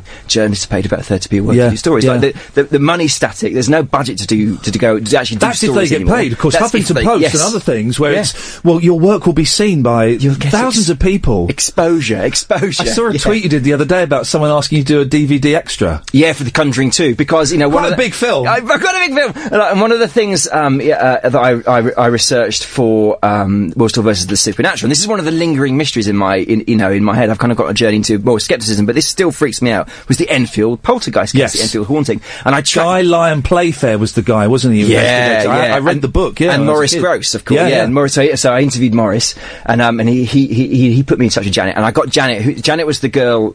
Was she the kid? She was the kid, the 12-year-old at the centre of the whole floating thing, around. Yeah. And I tracked her down, and I got her first interview, like, for God knows how long, and and I kind of shed new light on the things that happened there, and so that was the first sort of proper investigative work that was done on Enfield for a long, well, probably since the 70s when it happened. And now, of course, The Conjuring 2 has come out, which is the Enfield haunting. And I got an email the other day from the production team saying, oh, we want you to come and do an interview with us about your investigation. In the Enfield haunting. And I was like, so I googled, what's The Conjuring 2? Oh, it's a big, massive Warner Brothers movie. It's huge. So I went, I'd love to do this. I'm very interested. Love to talk about this. What's the fee? Oh, we don't usually pay. And it's just like, I need to be paid. Do you know what I mean? This is my job. I need to be paid. And then, we'll get back to you. And of course, you never hear back. And interesting to watch the DVD to see who did get that gig. I bet it's that guy. Yeah, it's that guy. Yeah. It is annoying, particularly with something as big as Warner Brothers, when you think, come on, guys, there's millions of dollars going into this. £500 for a couple of hours or something. But that's it. You get these big, massive industries. And I think, Silicon Valley, the tech industry is far more guilty of this than the entertainment industry, to be fair. I mean, actually, I've made more money from the Ghost Book on people buying the film rights than I did ever, really? In royalties, because people always think, I want to make this into a film, and a few people have tried, nobody's succeeded. Yeah. But I've made 2 or 3 grand over the last 10 years of these little checks, whereas for royalties I get about 25 quid. Yeah. You make hardly anything. It's like 60p a book or something. But Silicon Valley are far more guilty. We've seen since the beginning of the 2000s a huge shift. All the money has been taken away from music and from journalism, and it's all gone to Silicon Valley. I mean, the latest thing that they're doing is hosting news stories on Facebook. Yeah. And now Facebook are making all the advertising money, and that's a big reason why The Guardian are suddenly owing, millions, literally millions of pounds. And the Guardian could go, and what a loss, whatever your political beliefs are, what a loss that would be to the world. If one of the only kind of left-leaning newspapers we've got. Yeah. Goes, and journalists as well, the independent and quality journalism. Again, whatever you think of the politics, there is a strong chance that we're going to lose it. Yeah, absolutely. Yeah. I mean, it's a real threat, and the toxicity of this whole thing is kind of what you touched on when you said, in those days you could go to America and do these amazing stories. So what happens is that because there's no money left, there's no budget to send people away, the quality of the journalism goes down because we've got less and less time. So because my income has been static for 20 years, effectively, I have to do more in less time, which means the quality goes down. Necessarily, the quality goes down because you're doing the same in less time, just to keep yourself, paying the mortgage. So then people start going, well, this is rubbish. This journalism's rubbish. Why should we pay for it? It's rubbish. And you want to go, it's not as good as it used to be. I'll grant you that, but that's because you're not paying for it. Yeah. And you get this awful, kind of sense of entitlement of people. They complain about it not being good enough, but they also don't expect to pay for it. They want everything for free. They want radio for free, which they want TV, they want box sets, they want music, movies. It's all for free. Yeah. I mean, before I was in journalism, I was in the music industry, and back then, a CD was $15.99. Yeah. Now, what is it? I bought an album a couple of days ago. It was like £7 in the release. Do we sound like 2 old farts? I'm just worrying that the kids, the 16-year-olds are going, listen to those 2 old men. What are they talking about? Yeah. I mean, maybe we do. But there is a problem. I mean, in our day, in our day, like growing up, the idea was that you don't give money. That everybody hated the music industry because you were giving money to the man, and the people that really need the money, the creatives, the artists who are making the thing. But now people are very happy to give money to the man, but the man is not the record companies anymore. The man is Google, the man is Facebook, the man is, these are the big corporations, but they've got this hippy-dippy, friendly kind of faces, but they're just like you. They're sucking all the money away, and so we're left. Let me talk about this, right? This book that Will Storr, the Heretics, Adventures with Enemies of Science. This book blew my tiny mind to the point where I read out huge chapters of it on the radio because I was trying to explain I couldn't. Give us a little bit of the background to this book. Okay, so the book, I mean, it's almost, it acts as kind of a sequel to the Ghost Book, really. Yeah. So the Ghost Book is, what are these people who believe in ghosts? And this is quite an old book. This is a couple of years? Yeah, this is published in 2013. Okay, right. Yeah. So it's 3 years old. And so this is asking, why do otherwise intelligent people believe crazy things? Because when I was doing the Ghost Book, one of the things that you'd find with especially the skeptical community is like, people believe in ghosts because they're stupid. Yeah. And that is not true. Like, so, the Morris Gross, the Enfield poltergeist guy, he's not a stupid man.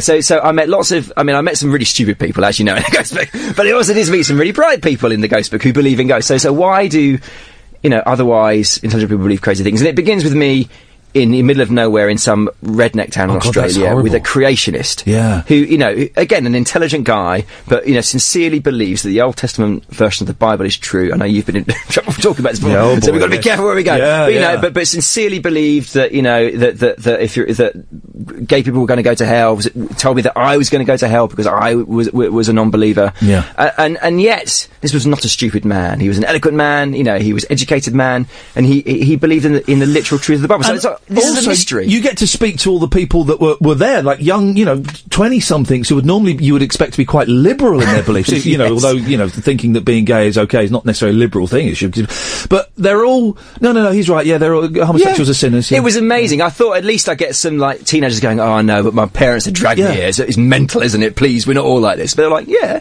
Why don't you believe that? Yeah, you know, and I was like, oh my god, it was a real So that to me is a real mystery because you know there have been books written before about you know people who don't believe in science, and the tone is generally these people are idiots, and they're not idiots. What's interesting in both your books is that you end up questioning yourself and what you believe to be true. And there's the bit when you're hanging out with the skeptics with a K, and you're kind of you're sort of. I'm putting words into your mouth a bit, but you're sort of saying I should be on the side of these people, but I don't know if I am on the side of these people. Yeah, that's right. Yeah, so I first sort of came across the skeptics with a capital S. In a kind of weird conference in Manchester, and what they were doing was all these skeptics, they hate homeopathy, like to a crazy degree. They really hate homeopathy. People who use homeopathic medicine, they get really angry about it. They do. They're having a whole conference about it, and the highlight of this conference was they were going to have a live broadcast from James Randi, who's their big hero. James Randi's like their Richard Dawkins kind of guy, and Richard Dawkins, as you know, is a supporter of James Randi, so they all love James Randi. And they were all going to do the homeopathic overdose. They were going to get these homeopathic pills. They're going to take they were going to take the whole thing, the whole packet of pills. These guys are crazy. And they weren't going to die. And that was going to prove, you know, it's just like, oh my God. And the first thing was, why do you care? Like, I went through a phase of when I was 18, 19, or even when I was at school, when I was doing RE at my Catholic school, and I didn't believe in God, and I was angry about it. I was like, sod you, mum and dad. You know, and you get really angry about it. But then you grow up, and you just think, I'll sod it. You know, whatever. So if they're not hurting anyone, exactly, then let them get on with it. If they want to go to Boots and take something, and also, you know, placebo effect is a real thing. Yeah. And what homeopathy is a very elaborate placebo theatre. There were all these, you know, there are all these ways it makes you feel. You know, it's been proven that Nurofen has more effect than the Boots own, even though it's chemically the same, because people feel like it's going to have more effect. You know, placebo is a real thing, and homeopathy is very elaborate placebo theatre, so it will help with things like headaches and pain because, you know, it will make you feel better. So who cares about this? But they were so angry about it. And that made me think, this is something more than this going on there. This is more than just, you know, we were on this, they believe they're on a righteous mission to save the world from, I don't know what, people being ripped off for too quick from Boots. Well, part of their argument, I suppose, is people being ripped off, but also they consider it to be a danger. I had a run-in with, when I was at the BBC, I did a phone-in on homeopathy, and we had someone on who was really pro-homeopathy, and someone on who was really anti it.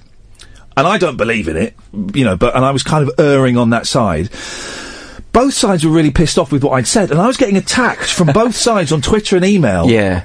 From people saying, I was too anti, I was too pro. People like Simon Singh, isn't it? I think. Yeah. I interviewed him in the book, and I was being attacked from loads of people on Twitter, and then Simon sent me this really long email explaining why homeopathy is wrong and why it's dangerous and all of this stuff. And I replied, okay, I appreciate your email, thank you.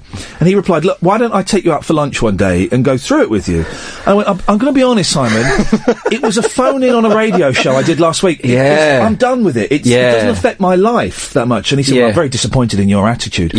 But both sides were really angry about That's it, and that's the weird thing. That's what I just do not understand. And actually, there's a guy in the book who organised this conference. He's a nice guy. I think his name is Michael Marshall. And just by coincidence, I don't follow him on Twitter because, you know, he's a nice guy, but I just don't, you know. But there's somebody retweeted something into my timeline just a few days ago, and he was still banging on about homeopathy. And I thought, my God, he's still banging on about homeopathy. Does it really matter that much?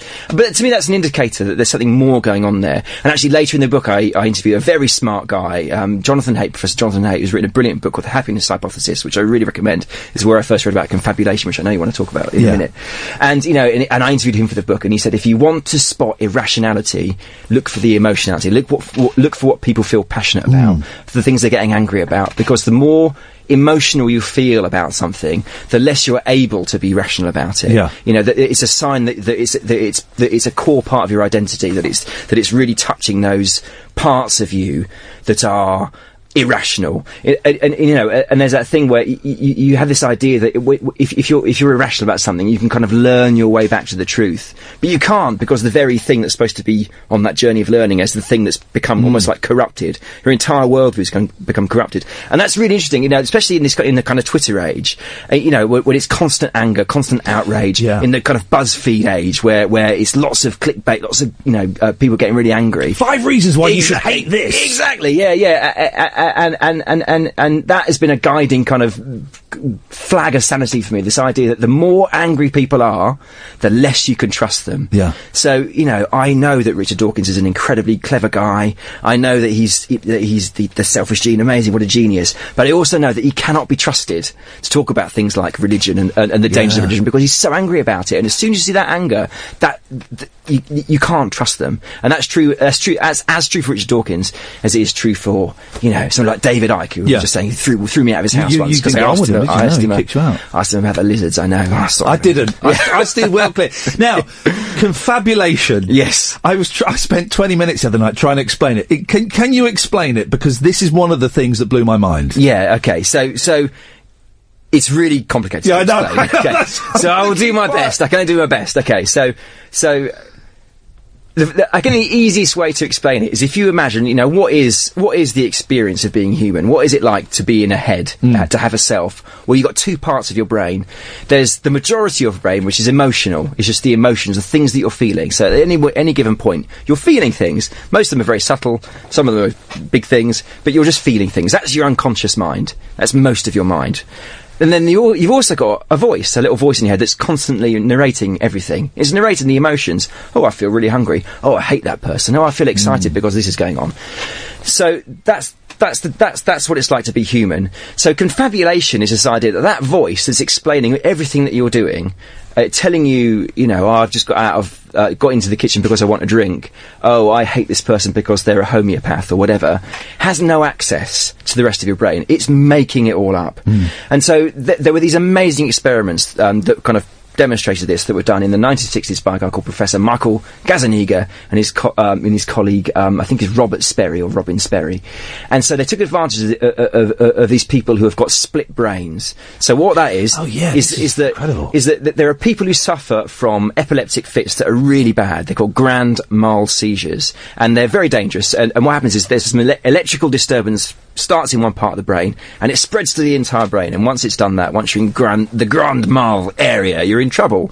So there was an idea, how are we going to stop people experiencing these seizures? And someone came up with this completely insane idea. What about if we cut their brains in half? Like we sever all the wiring. The old days were brilliant, weren't they? Yeah. Okay, fine. Here's a big budget. Go and do it. So everyone knows that there's two hemispheres of the brain. There's two halves of the brain, and they're connected with all this wiring. So they just cut it. And the amazing thing was, it worked. The grand mal seizures stopped, and apparently these people there was no ill effects with these people. They just carried on as normal, perfectly fine, so it worked. But then, you know, Gazzaniga and Sperry had this idea. I know, because they knew that most of the speech and language generating stuff is in the left brain, and in the right brain there is no speech and language generating stuff. It's kind of silent.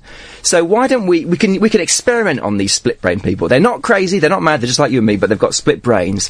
So what they did was they found a way of, I think most people know that one half of the brain controls the other half of the body. So if you find a way of showing a sign saying get up and walk to one eye in a certain way, it will only go to one half of the brain.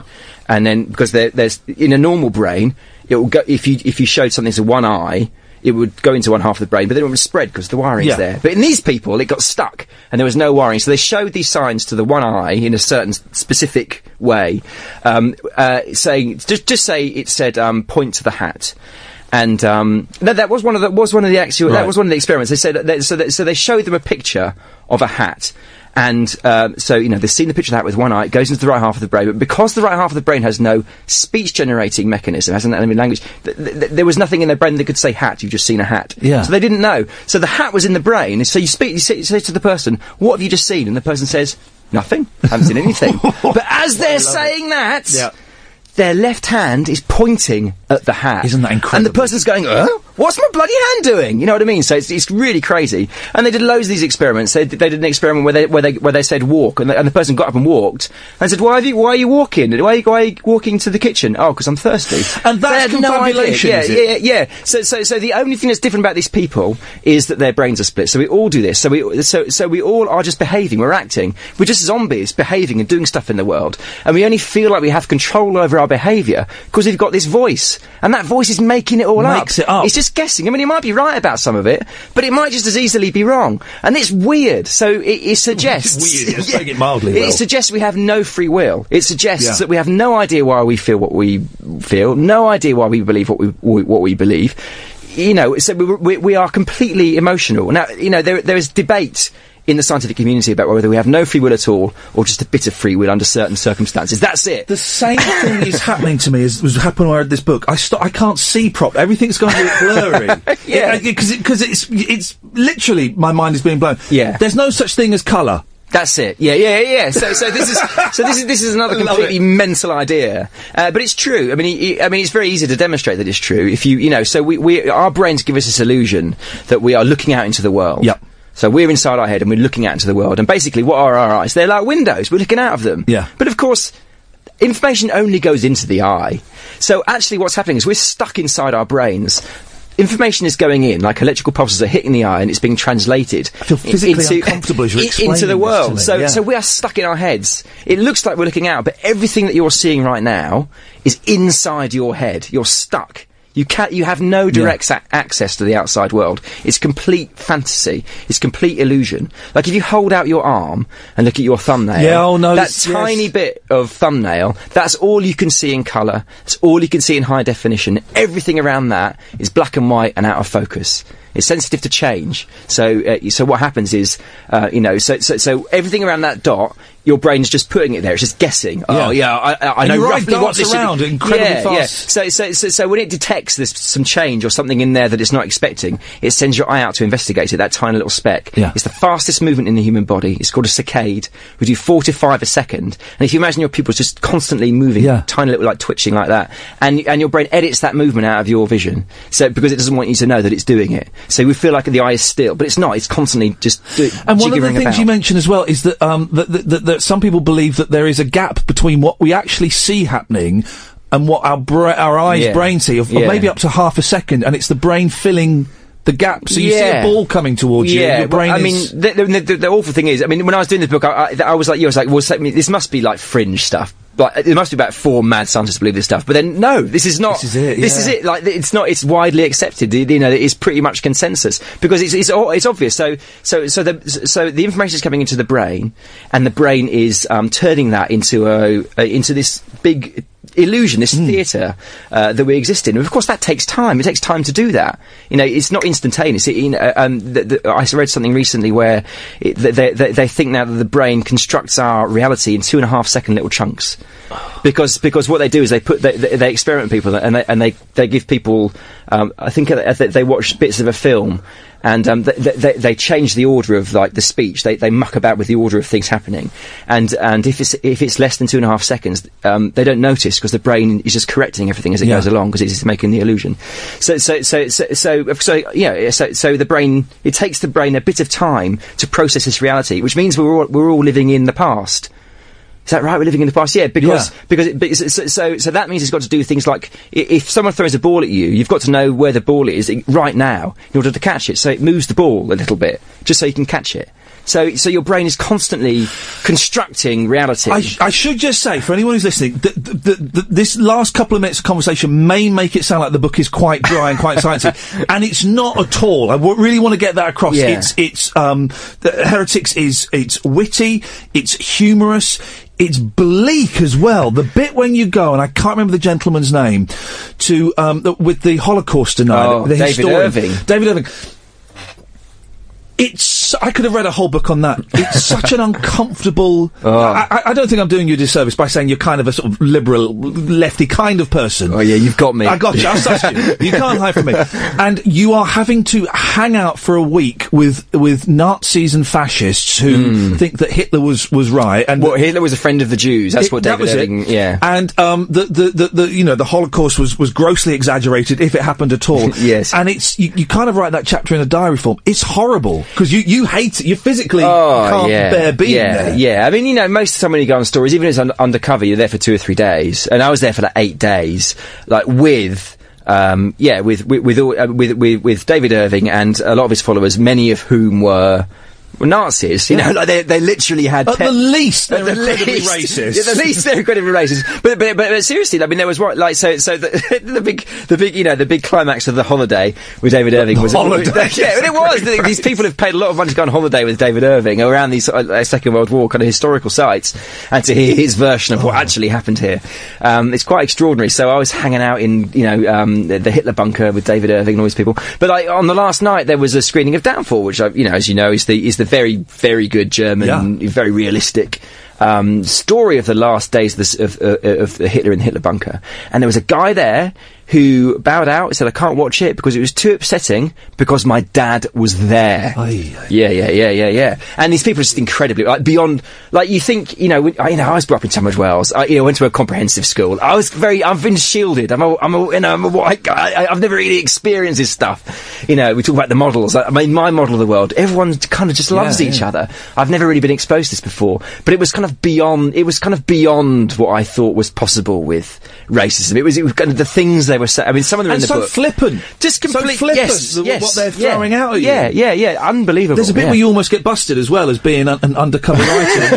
You're writing notes in the margins of your book or something, and the guy goes, let's have a look at that. Yeah. Let me finish the chapter. Now go on, let's have a look. What are you reading? Yeah, I'm writing down all their racist jokes and racist comments in the margin of my book, and it was terrifying because, and there was one guy that I'm sure had my number, because he kept saying things like, I knew there was a reason I didn't trust you, and things like this. It was really sinister. And of course, I was in the middle of where we were in Poland with 12 neo-Nazis. Yeah. I mean, it was quite scary, and I had to pretend for 8 days that I was totally racist, and it was uncomfortable. We were in the base of this hotel, and there was a German family having dinner, elderly family, and one of the guys gets YouTube out. He's drunk, starts playing all these Hitler speeches and talking along and singing.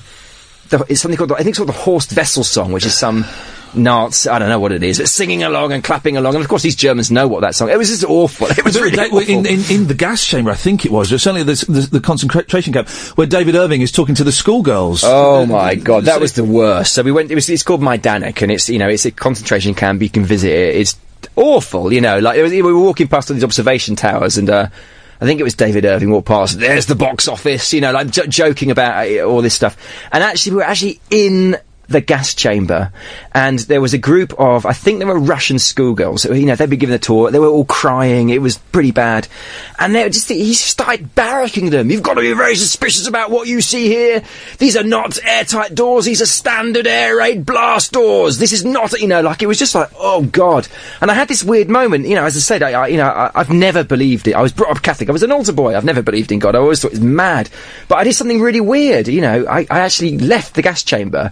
I was so disturbed, and I crossed myself, and I prayed. I was so disturbed by this thing. It was like I had to kind of cleanse myself. Yeah. It was awful. It was awful. And of course, the great irony of the whole thing was that the day after I returned from my fascist holiday, I was marrying my mixed race girlfriend. Well, they asked about your girlfriend. Yeah. Can I see a picture? No. And they're like, you haven't. How do you do that though? Yeah. Because in that chapter, you're how uncomfortable you are comes across. How did you manage to do that for 8 days? We're kind of with difficulty, Have you spoken to any of them since? Have you kind of come out? Yeah, I have. So the first thing that happened was, because when I bought the tickets and everything, of course I didn't give them, I was very careful not to give them my address. Yeah. And then after we got married, I got sent to my house, my home address, like a congratulations card from, I think it was from, I can't remember, it was from somebody in the party.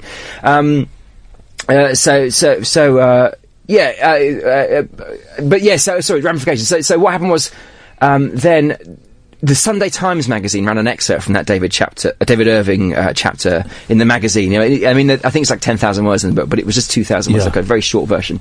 And on the basis of that, one of the guys in the book, because what I wanted to do with the book was to not jump to these stereotypes, and actually in the book, one of the things that sort of I was nervous about putting in the book, because what happened was at the beginning of the tour, I've arranged with David Irving, I'm going to interview you and give me interview time because I'm writing this book. I didn't tell him exactly what the book was, but he agreed to do it. And then a bit like with David Icke, I went a bit too far, and he got angry and he stormed out. So I'm panicking because I haven't got enough stuff. And I'm telling the other guys, I said, I'm writing a book about psychology, right? And I want to interview David, but he's not giving me time. And then, so at the end of every day, he's giving these lectures to the tour group as part of the deal with the tour package. And then I find out one of these guys, I forget his name, unfortunately, but I think his name was Mark. He comes up to me and said, "Oh, by the way, we've all agreed we're going to ask David questions."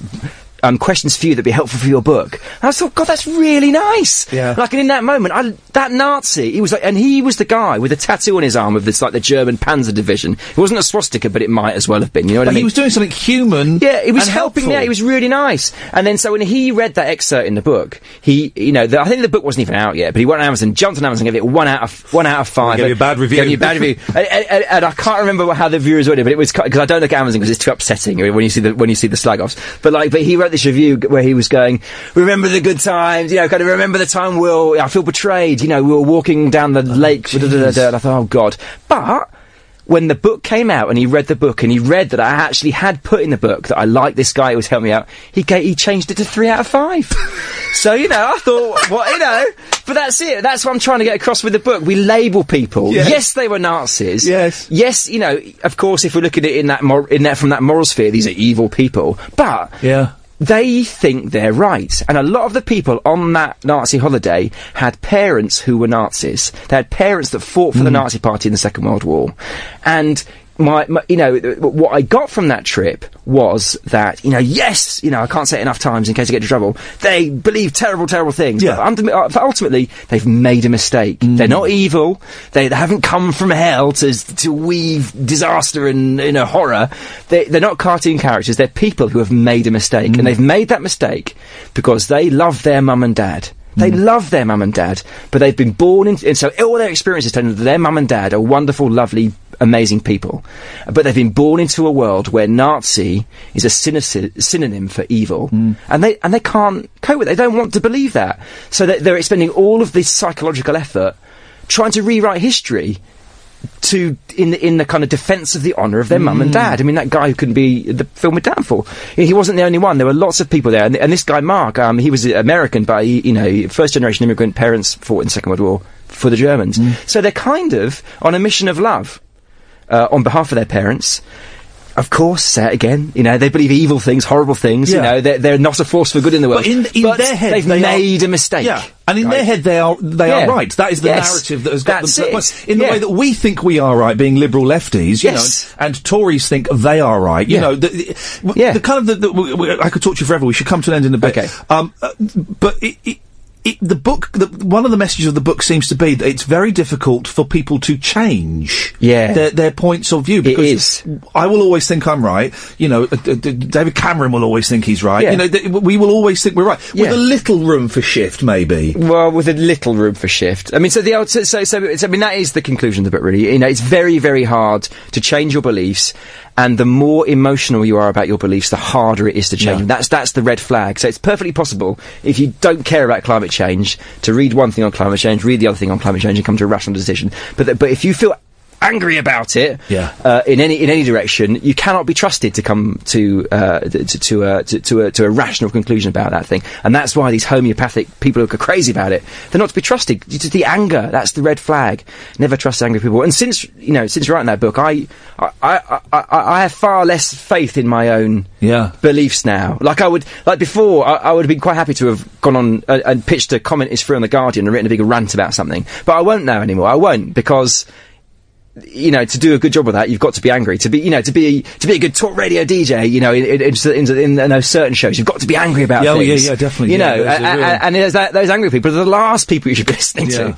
So that's it. And actually, sort of the book I'm working at the moment is about. I was going to say, what are you doing? I know you've written a fiction book. I've written a novel. How's that gone? Yeah, good. I mean, it's my first novel. I'm very proud of it. Fiction book. Basically. Well, give it a quick plug. Go on, okay, it's called The Hunger and the Howling of Killian Lone. So it's a sort of grown-up fairy tale. It's sort of literally nothing to do with this at all. But I'm very proud. And the next book is coming out in spring next year. It's called Selfie, and it's about the self, and it's the story of how our culture has arrived at the place that we're at. Oh man, when it comes out, you have an open invitation to come on. Seriously, honestly, I think you're so good. It sounds like there is still so much more in this book. We've not even talked about James Randi. Maybe we'll do that another day. The book is The Heretics: Adventures with the Enemies of Science. This is an old library copy actually, but I did pay for it. I love it. Good. I love it, and it's a book I'm going to go back to again. And there are just chapters I've just had to reread it because I thought I've just read this and it's not gone in properly. Okay. Because it's so fantastic what you're saying in it. It's so brilliant. It's so nice to meet you as well. No, great to meet you and too. we'll speak to you in the spring when the new book comes out. Hooray! Thank you, Will. Cheers. Talk Radio. And we're live again. We'll take calls straight to air after midnight. The book is that you should all buy is Will Storr, The Heretics: Adventures with the Enemies of Science. He's a fantastic bloke. We'll get him in again anytime he wants to come in. We'll have him in. We talked for a long time about James Randi after that. Boy, oh boy.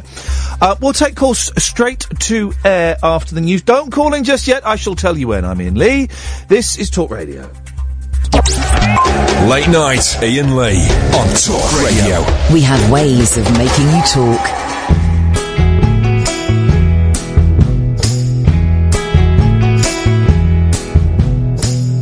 I'm so glad that I got her to think of. She's fine as any Valentine. I think about her all the time. Cross my heart and hope to die. She sends me silly messages and pictures, directing traffic in the mall or posing with some brand new shoes. She never fails to surprise. She makes me laugh. She makes me smile. And I could hang out with her all day and night. She makes me laugh. She makes me cry. And I would like to be with her for a while. I'm so glad that I got her to think of. We'll have a dinner date tonight and play some Scrabble with the guys and wear our pink party hats. Maybe I should take her on safari. You'll see us wave from our canoe if that's what she wants to do. Tell me what's wrong with that. She makes me laugh. She makes me smile. And I could hang out with her all day and night. She makes me laugh. She makes me cry. And I would like to be with her for a while. No matter what else I do, she's still the girl I should hold on to. No matter whatever else I do, she's still the girl I should hold on to. No matter whatever else I do, she's still the girl. She makes me laugh. She makes me smile. And I could hang out with her all day and night. She makes me laugh.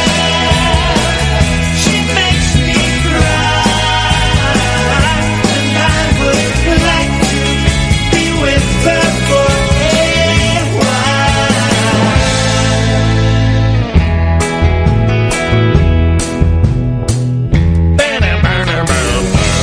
I recorded the best video of my 4-year-old, kind of sort of miming along to that in the back of the car. He was getting really into it. He's giving it all this.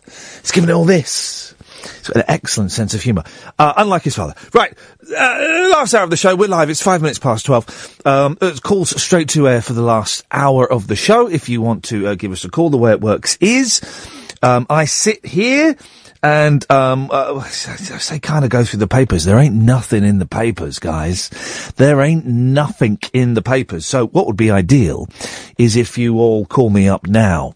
A little bit different to the rest of the show. You dial 0844 499 1000 and you come straight to air. 7 pence a minute plus access charge, significantly more from some mobiles. Not from all. I don't know. You'll have to do the research yourself, guys. Okay, I can't do all of the thinking for you. That would be ridiculous. And the show has taken its first casualty. What are we now? Month 7 or something? I don't know. The first casualty, Alan Caddick, has fallen on his slightly bitter sword. It's slightly bitter. Alan upset that he has not been first caller for the last week or so and has decided not to call in anymore. It's his football. He's picked it up. He's run away with it. As he's running away, he's turning around, flicking us the V's. And just as we're lobbing an empty can of Pepsi at his head, he manages to go in and into his house and shut the front door.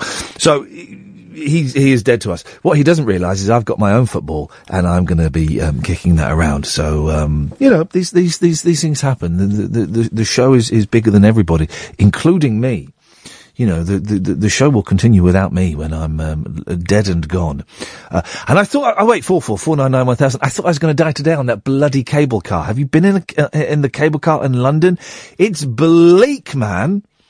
It's terrifying. It's very high up. It makes weird noises. It's much higher than I expected. Thank God I had. Someone's posted the video on YouTube. Yeah.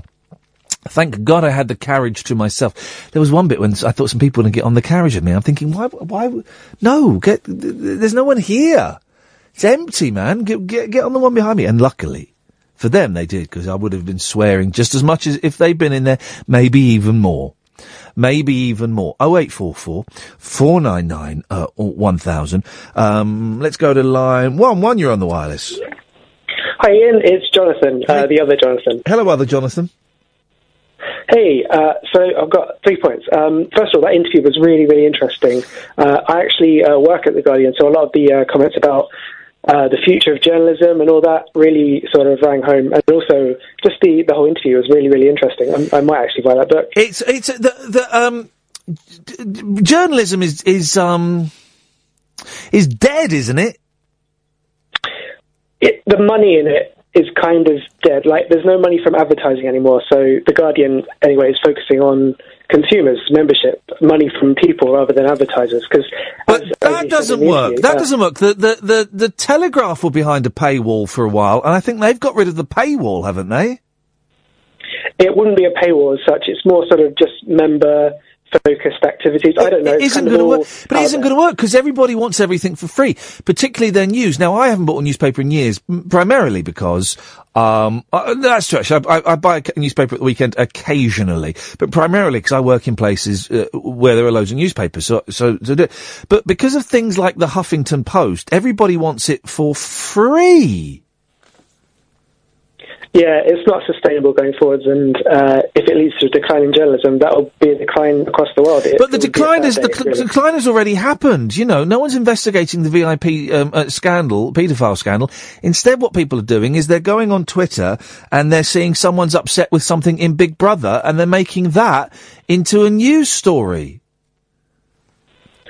Yeah, it's not great, but obviously there are legal issues involved with that. But yeah, I understand what you're saying. It's for people that work in the media as well, it's kind of like, do we really want to report this? Is there nothing else?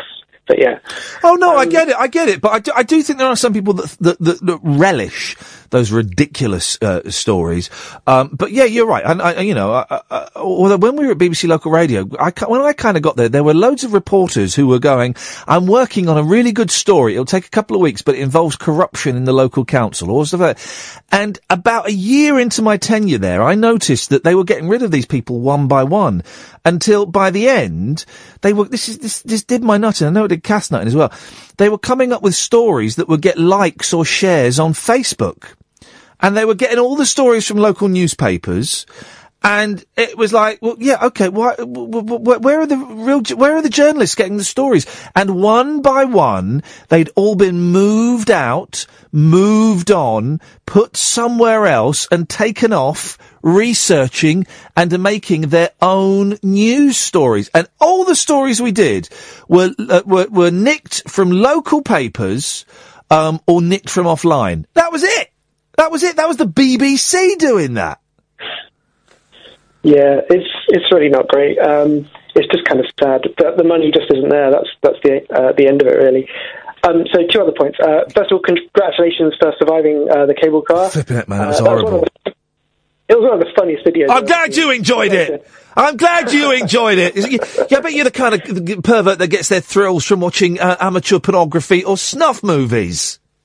Not at all. It was when the doors shut on the way back round. That's when I started laughing hysterically in the office. Oh, it was. There should have been someone to tell me to get off. I didn't. I thought it was going to stop so that it would. I'd be able to get off, and it didn't. And I thought there was no one there, and I thought someone's going to tell me I can get off in a minute, and they didn't. And then just as I'm about to get off, the door shuts, and you go round again. It was horrible. Yeah. It sounded terrible. I mean, I've been on it. It was just kind of relaxing. I guess it depends on your experiences. Yes, it depends on your... £8 to cack my pants. It is a rip-off, to be honest. Well, you know, I mean, flipping heck, it was and I got motion sickness. The most terrifying... Oh, wait, 499-1000, by the way. The most terrifying experience I've ever had up high was when my wife and I went to Osaka. We went to Osaka, and I read it in Japan, and I read in the guidebook there was like a sort of fun fair nearby, right, with I think the biggest Ferris wheel. Do they still call them Ferris wheels? The biggest Ferris wheel in Japan. I went, right, we'll have some of that. And we got there, and there was a fun fair, but there was nobody there. It was off season, and it was empty, right? But we saw this Ferris wheel, and I went, well, we might as well go on the Ferris wheel, right? We were literally the only people on it. It was flipping terrifying. It was massive, right? And it wasn't like the Eye where you're in these pods that are safe. It was swinging back and forth, and it was windy. And I said, because you do get perverts in Japan. You like the fella who buried that woman in the bath with sand, right? I was thinking, we're going to get killed, right? No one's going to know. They're going to find 2 dead English people. The thing's going to fall off. They're going to find 2 dead English people. They'll get rid of the bodies. It didn't happen, but still, I'm suspicious of that country. Anyway, yes. Okay, the final point is, I saw the guy that plays Max Branning from EastEnders on the train today. Now, I don't watch EastEnders. Oh, yeah. I just kind of recognised him, but I kind of felt like it was some kind of moment of significance, like I should do something. And I don't know why, maybe it's just me, where you get that feeling where you're like, I recognise them, I should say something, but then you're like, should I though? And I was just wondering if you've ever been in that situation. Well, where I've seen Max Branning on a train?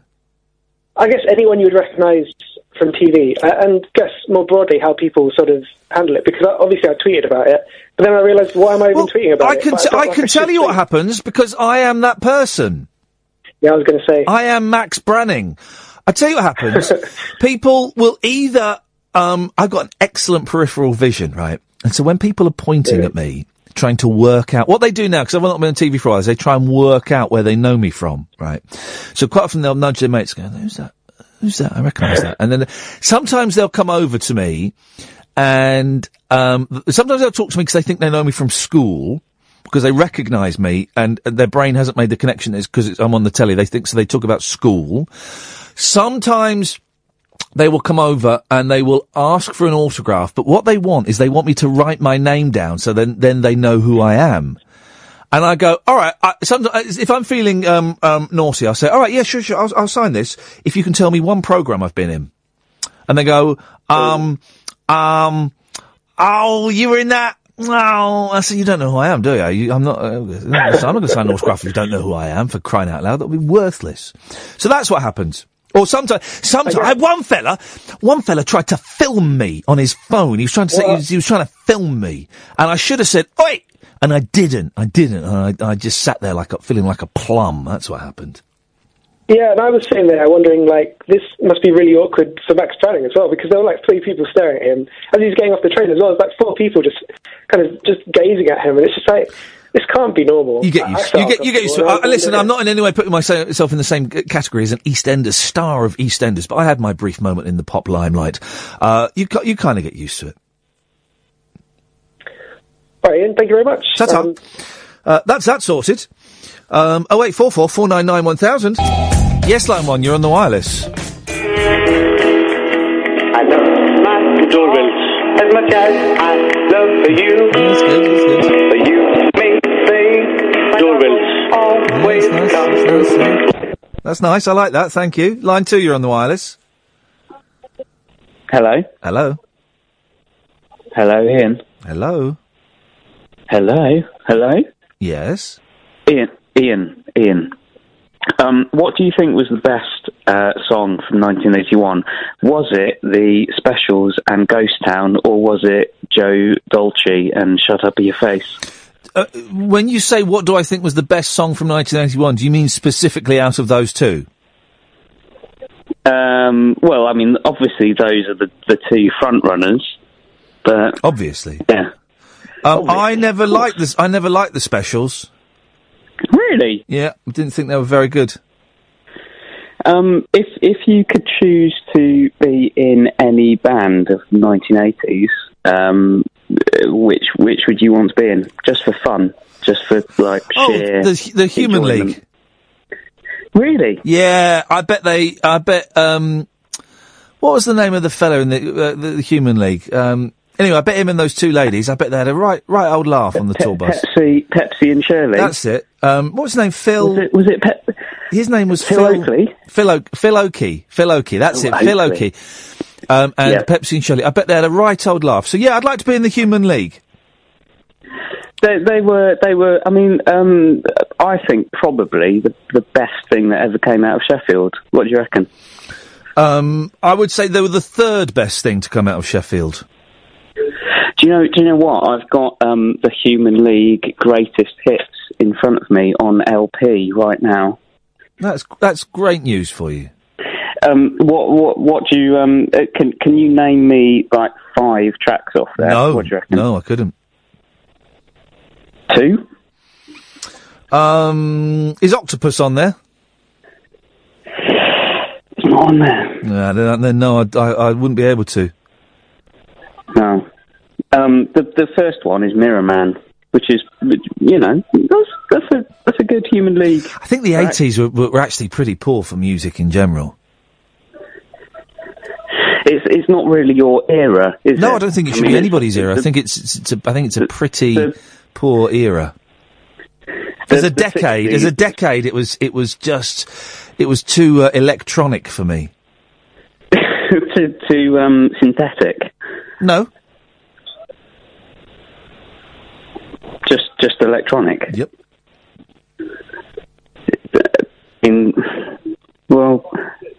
Electricity's all right, isn't it? I wasn't poo-pooing electricity. Just electronic music. Yeah.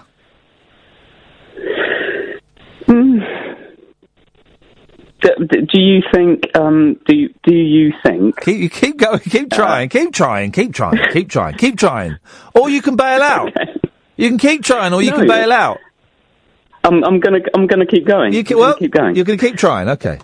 I'm gonna keep going. Do you think music was better before or after electricity?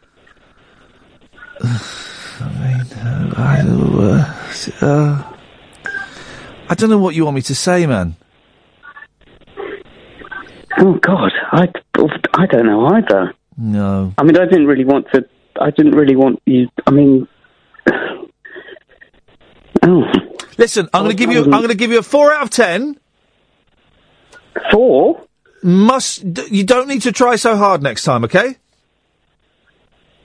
Sweet. Don't need to try so hard. Line 1, you're on the wireless. Hey, Ian Lee. We're on the radio. Not for much longer, you're not. Representing Somerset on the radio. No, you're not. Line 2, you're on the wireless. Ian, hip, hip, hip. Hey, it's Rashid, mate. Not heard you for a while, buddy. You all right? I'm all right, man. It's Ramadan, that's why. Ramadan ding dong. It's Ramadan. Can you say it properly? Ramadan. Ramadan ding dong. Oh, that'll do. Thank you. How you doing? Yeah, good. Thank you very much. What you got for us, boss? I was listening to your interview with that. I didn't get his name. Will Storr. Well, he was talking about how people, when they're angry emotionally, you can't really. I agree with that. Like the Hulk, isn't it? The Hulk is the ultimate personification of anger. It made me think the other day what happened to Joe Cox. Oh, yeah, yeah. In peace. Yes. The other day I was on Facebook, and everybody comes out with their series and all this and all that. Yeah. And there was a friend of mine who started blaming the Zionists, and I was like, "What the heck?" Isn't it interesting? I have like 5 friends on Facebook. I have a personal account, but the only people I friend are people that I kind of work with this record label. So there's a few Monkey people. I think I've got friends with Kath, but I don't use it, with friends and family and stuff properly. Yeah. And I'm a member of various different Monkeys groups because I've got this record label and because I like the Monkeys, right? And it's really interesting to see the number, a lot of them Americans, the number of them that have got what I consider to be the most abhorrent right-wing, offensive, political viewpoints. Yeah. People that we chat quite happily about. It only comes out when something. But we chat quite happily about the merits of Daydream Believer and who played bass on Going Down, and then they'll post some horrible jingoistic thing about Donald Trump or something. I think, oh God, I'm talking to a twit. Yeah. But I had to have him up about it. I told him, I said, listen, what are you on about Zionists? Don't you think that is too far fetched? And he was like, well, that's my opinion and all that. So, well, that's not opinion. Here's the thing about the Joe Cox thing. I am deliberately, certainly not saying on the radio what I think happened. I'm not even thinking about what may or may not have happened because I don't want to get caught up in that game. I'm not thinking, was he mentally ill? Was he Britain First? Was he both? I don't know. I'm going to wait until the police have done their investigation. And until we hear, exactly what was going on. But it's interesting how both sides, who are saying they wouldn't use this for their own gain, are very subtly using this for their own gain. And I'm talking about the pro-Brexit and the Remain. I'm talking about the racists and the people that want, refugees. But both sides, it's very subtly. Just give us a chance to digest what's happened, and let's all take it in and learn some lessons. Let's wait for some facts. But I do think that Anyway, Matt, I'm just clocking in, and I thought I'd say all right. That sounds like someone wants to end a conversation, and that works with me. Line 1, you're on the wireless.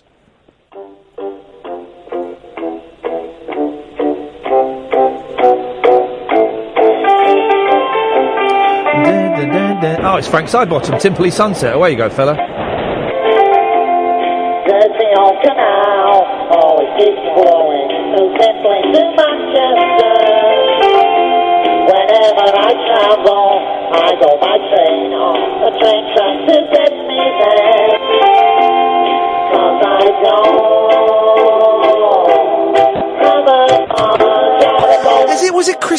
Was it the anniversary of Chris's death recently? Didn't he die in June? Remember it being summer when he died. Thank you for that. Always nice to do a little bit of Frank. Wasn't it? What date did Chris CV die? I can't remember. Line 2, you're on the wireless. How you doing, Ian? You alright? I'm alright, thanks, yeah. It's Tyler. Whee. Whee.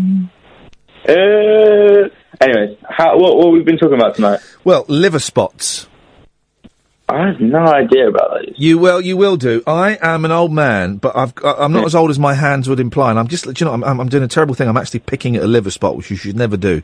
The back of my hands it's partly because I used to like drinking a lot. So I've aged my hands by about 20 years, but they're covered in liver spots, and I've picked one now. It's really sore. I shouldn't have done it. They're not like on your liver. That's what. No, they're on my hands. They're the brown marks on your hands. I've got a big one on my arm. And I got them on my hands, and there's nothing you can do about them. Once they're there, they're there. Oh, jeez. So it's I shouldn't be picking them. That's what I shouldn't be doing. Hey, I'm going to go to the doctor on Monday and ask if he'll put his finger up my bum. Oh, really? What, you getting? What, for colonoscopy? Prostate check. I was thinking I should get a prostate check, but I'm going to surprise him. It's my regular doctor. My regular doctor's left. I don't know where she's gone. I think she had a baby or something. So I'm going to go to a new doctor. First meeting, new doctor. Doctor, could you put your finger up my bum? Shove it up. Yeah, could you put your finger up my bum? I Please. said something to my last doctor. I said something. Oh God, what did I say? I said something that I should only really say to mates, and it was really inappropriate, and I can't think what it was.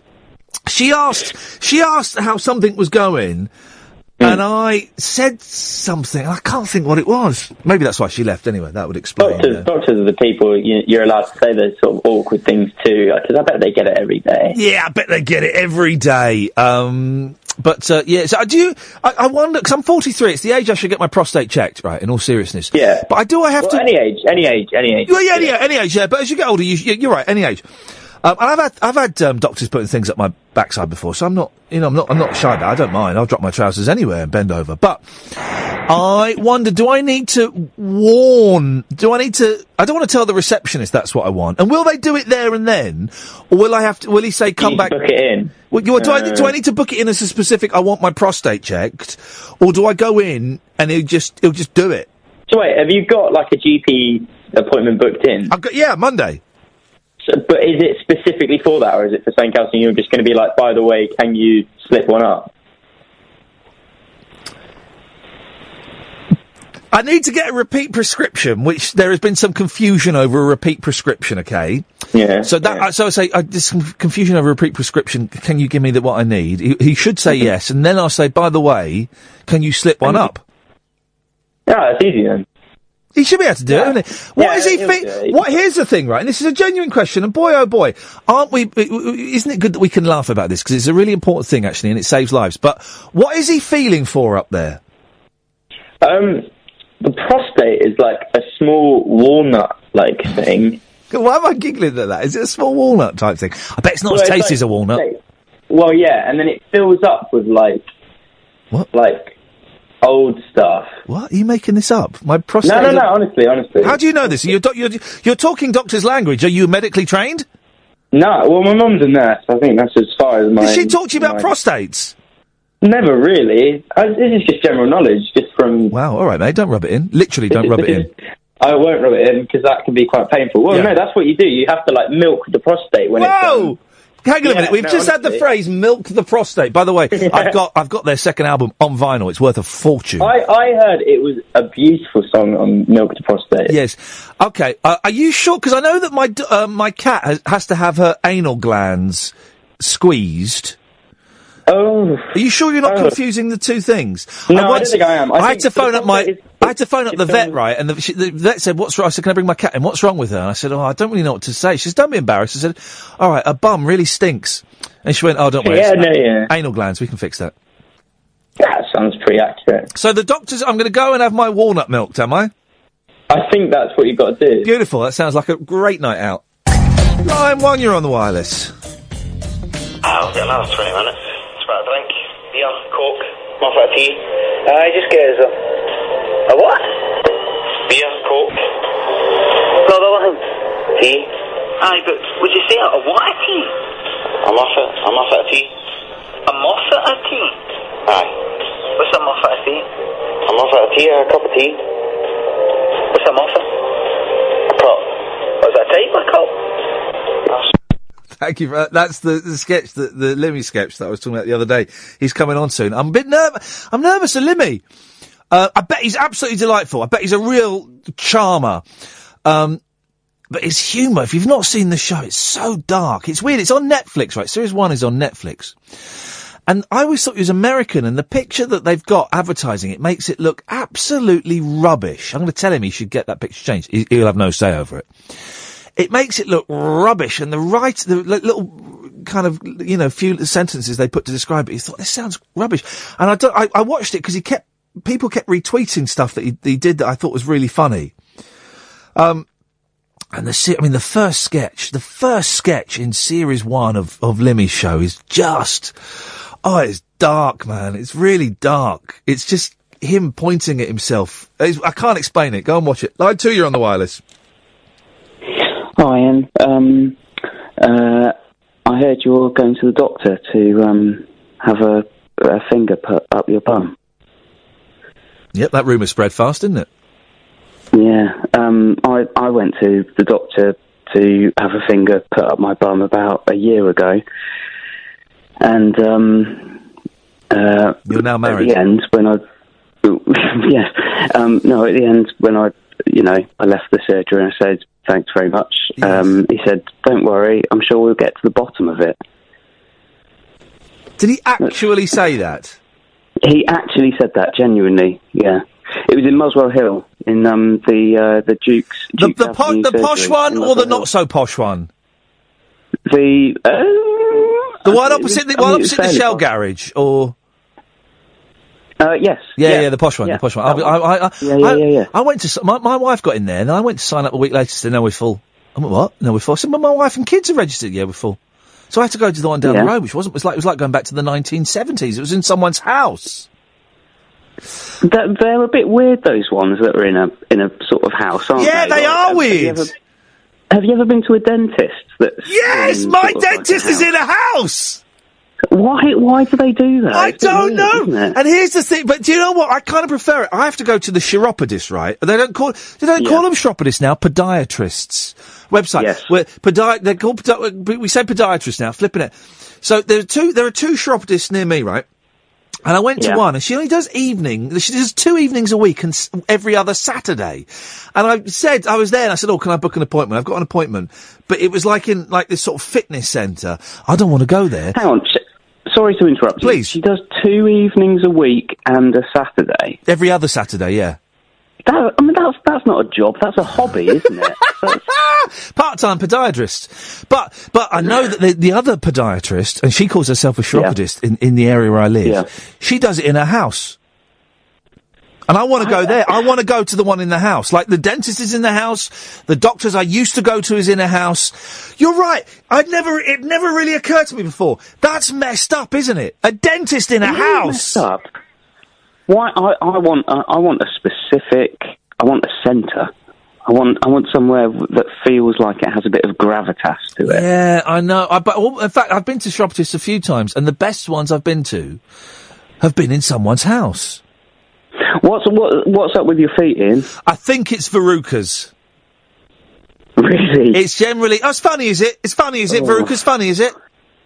Oh. Well, I mean, where have you picked them up from? Because that's the thing, isn't it? Verrucas, it makes it. Is that it? Probably. I've had them before, and it's like the verrucas are like a type of herpes, aren't they? Once you've got it, it will always be within your bloodstream, so you're kind of more prone to get them. I got them first when I was at college. Here's my verruca history. I got them first when I was at college, and they went. Then I got them again a few years ago, and I had a wonderful chiropodist called Marcella, who was this very attractive Irish woman who was single, and she continually told me about how she was single, and I was thinking, this is weird. Just scrape my feet and freeze this off. And now I think they're verrucas again, but they're on the kind of the side of the foot, so we're going to go and get them looked at. Is this something that you have, like, frozen off with dry ice? Oh, no, they freeze it. I mean, the last time I don't think I had it froze. I can't remember what I did. But the freezing, it's like, nitroglycerin or nitrous oxide, or it's nitrous something. And it's flipping, it hurts, man. It's like burning. It's cold, but it burns. It's so painful. And your foot's up, so it hurts. And then when you stand up to put your foot down, all the blood rushes to the foot. It is agony. I'm having that sorted out. And you have this done in someone's house? Yeah, you go to someone's house, so you have it. It's too much. That's too much. It is too much. Thank you for that. Isn't it weird? Do you know what we're talking about? Doctors and dentists in people's houses. Very, very odd. Line 1, you're on the wireless. All right, so I was going to say earlier, before we were talking about your walnuts, I had a music A-level the other day. And by the way, Monday's show, if I do have my walnuts milked, it's going to be, you're going to hear about it on Monday night. I cannot wait. I bet you can't. That'll get the old rage us. Ian, why don't you Periscope it? Yeah? If I thought the doctor thought that would be okay, do you know what? Hey, here's something I'm going to Periscope one night. I watched your Periscope today, actually. That was terrifying. Would you watch this? Right, would you watch this? I'm seriously considering doing this. Periscoping me going to bed and sleeping. I I personally wouldn't watch that. Okay, but I some reckon people there's would, wouldn't they? People in this world that would. Set it up at the end of the beds, get in my Jimmy Jams, go to bed, read a little bit, play with the cat, sleep. Is that what you call it? Playing with the cat? Steady on. And then in the morning, get up, go, well, that was me sleeping. I hope you enjoyed it. Until next time, goodbye. I reckon there's people who will watch that the whole night through. Yeah, I bet there will be. Oh, Iain snored at 3:04. Yeah, exactly. And I've got a digital Jesus. spy be wetting its pants. Oh, they love it. They love it. Yeah. Anyway, go on. What was the point you're going to make, you pervert? Well, you you are you like music, don't you? Well, I mean, I wouldn't say like. You love it. You love it. So on my music A-level exam, I sat down. And over the speakers, we have to analyse like music that's played to us. And the first song that comes out is Bohemian Rhapsody. Oh God, the most overrated song of all time. I knew you were going to say that. It's rubbish. How does that always top the polls? Britain's favourite song, Bohemian Rhapsody, again for the fifth time.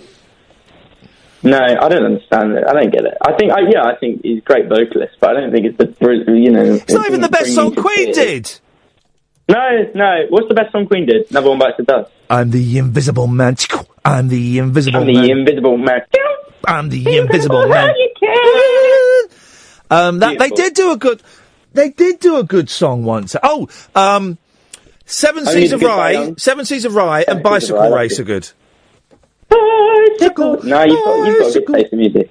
Okay, so the second song that comes out, blaring out those speakers, is wait, if I sing it to you, maybe you'll get it. All right, yeah. Boom, ding, ding, ding, ding, ding, ding, ding, boom, ding, ding, ding, ding, ding, ding. Yesterday. There you go. I gave it away. The song is Yesterday, but we'll never have got that from the tune. Well, there's a guitar solo at the beginning. Yeah, it's rubbish. So it wasn't a great exam for us. But, your exam was just listening to music. Literally, it's listening and analysing music. Kids these days, you don't know you're born. I'm going to cut you off again. Please. Line 1, you're on the wireless. Hip, hip, hip. Hip, hip, hip. How are you doing? I'm really tired. I'm glad it's the last 15 minutes of the week, and I'm hungry. I'm tired too. It's Kathy, by the way. I've not spoken to you for a couple of weeks. Hey, Kathy, who's not spoken to me for a couple of weeks. Nice to speak to you again. And you thought it's nearly 10 to 1. I used to work for you at 10 to 1 on a Friday. Yes, of course. That was. Don't tell me you're going to resign like Alan Caddick did. Alan Caddick resigned from the show today. You're kidding. Yeah, he resigned. It just devastated me. Because he's not been first call. I mean, it's kind of sour grapes. Because he's not been first call. The thing is, he means it as well. This is not. I'm aware of Caddick. I've been for a long time on various other shows. He probably means it, and he probably won't call in anymore. And I felt like, well, I could have talked him into staying, but I'm not having the callers dictate how the show works. So if he wants to go, that's absolutely, that's his choice. I think it's really because you're phoning on to play with this Willie, isn't it? Yeah, no one's phoning, but can you move ever so slightly, Kathy? Because your phone keeps breaking up a little bit, and Sorry, is that better? Yeah, that's better. That's better. Good. Yeah. No, it's worse. Try again, because it's worse. 0844 499 1000 is the telephone number. It's busy on the phones tonight. Line 1, you're on the wireless.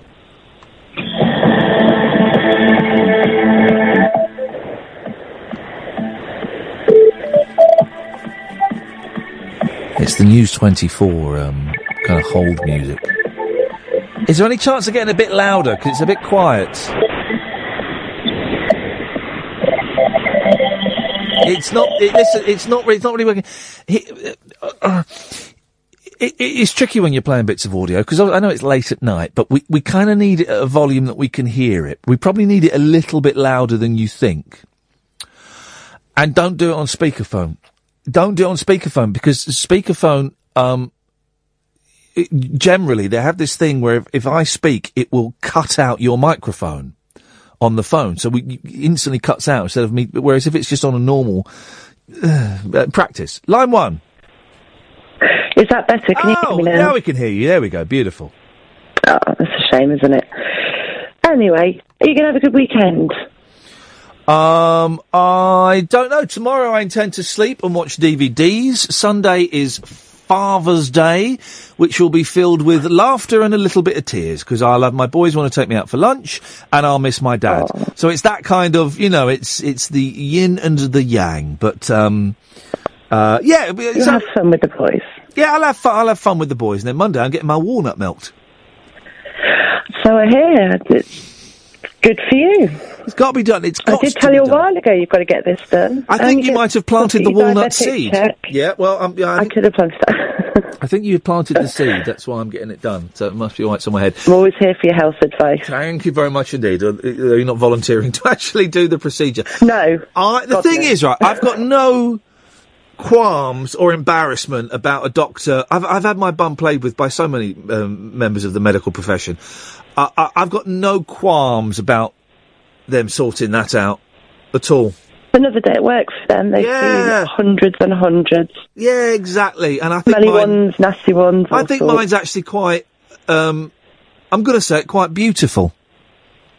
Yeah, just make sure you have a little bit of a wash down there first, steady on. Make it all pretty. Yes. Thank you very much indeed, yes. I'm getting my hair cut off tomorrow. Oh, what, all of it? Most of it. I'm donating it to charity to Made into Wigs for children with cancer. Oh, there we go. That's a worthy thing to do. Yeah, that is exciting. Do you have to pay for that haircut, or are you getting it done free? No, I'm paying for the haircut, but I have got people to sponsor me for Macmillan Cancer, and I've raised 260 quid. Hey, there you go. How are they going to... Because when my boys get their haircut, they like to keep bits of it. I don't know why. And they get those little money bags. The barber obviously knows what's going to happen, and he's got these little money bags, and he puts the hair in. What do they put your hair in? Like and this sounds like a flippant question, but actually, I mean it. Is it like a Tesco carrier bag or a Jiffy bag? How do you store it? No, I'll put it into a ponytail and have rubber bands at the top and the bottom. I'll cut the entire ponytail off, and I'll put it in a Jiffy bag, fill out my form, and send it off to the little that's clever. I stupidly thought. No, not stupid. I'd never considered it really. They just cut it on the floor and you'd sweep it all up. You send a ponytail. Hey, well, that's brilliant. That's a great thing to do. Well done. Good luck. Not bad, is it? Have a great weekend. Yeah. Enjoy having your haircut. Enjoy holding your ponytail. 2 foot away from your head. Line 2, you're on the wireless. We're in.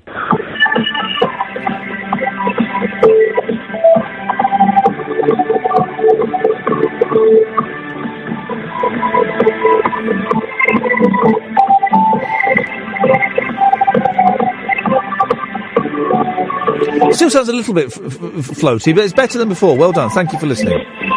Thank you for listening.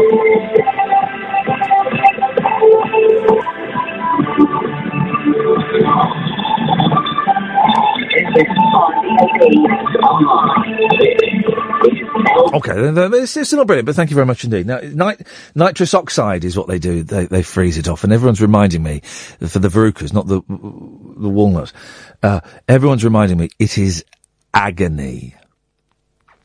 It is agony. Yeah. Imagine, hang on a second, line 1's called. Yes, line 1. Thank you, Iain. A mince pie has had a miraculous escape after falling from the cabin of a Genco crane next to Morrison's in Sheffield. A crane operator had stopped for his lunch early this afternoon, but in a rush he knocked his bait box, which consequently saw the mince pie falling the full 150 feet to the ground. The mince pie was rushed straight to the bakery for repair, and it is said that the pie will make a full recovery unless eaten. The crane operator was not available for comment and is now off work suffering from stress. A farmyard near Wokingham today celebrated its 100-year birthday by dressing 100 cows in women's clothes. The cows were let loose in a field wearing stockings, short shorts and a lacy bra.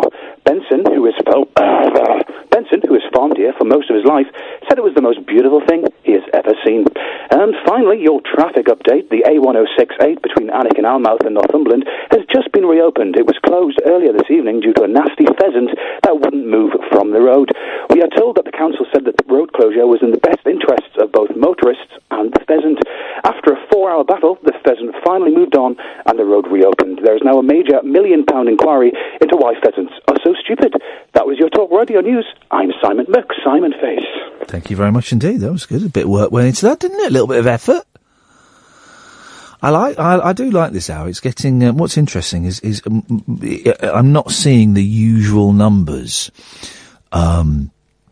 flash up on the screen as often. I am seeing the usual numbers, but which is good. It's not criticism, but I'm also seeing numbers I don't recognise flashing up on the screen, which excites me. Excites me no end. And you kind of got the drift of it? No? Good. There is no drift. In this hour, well, in the whole show, really, you can call in about anything you want. I mean, the last hour's a little bit more random, but, let's see what line one's got for us. Yes, line one. Today's show, it sounds like this. Are you in Grantham? Yeah, I live in Grantham. I know too. It's going to be an actual, proper radio show this evening. Gonna get you into my life. Colour doesn't exist, so you're offering to have sex with anyone that meets you at the car park on Asda. I mean, I met some really stupid people. I'm as equally as stupid as the rest of the population. We're on the radio. It is my dream to be in a petrol station and someone soaking wet, covered in bubbles, walking in going, car's got stuck in the car wash. Could someone give us a hand? It really is turning into an absolute arse of a show. And they sent him to Israel to find Jesus' foreskin. Why do we need Caddick? Caddick is part of the furniture. I like the Pope. The Pope's fun stove. I love a good car wash. How did you get stuck in it? Well, I started off, went through, got halfway through, because it pulls you along. No, I've never been the one that pulls you along. I've been the one where you pull up and it stops, and it says reverse a bit, and then stop, and then you stop.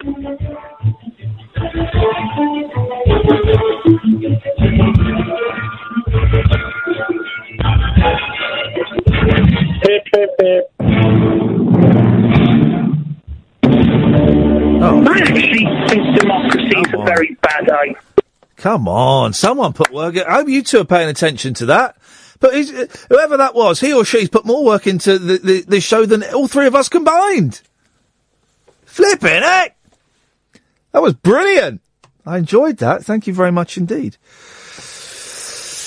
I'm going to start a song. I'm going to 5, 6, 7. This should work. Oh, hang on, I've got the wrong one. There we go. We'll end on this. There we go.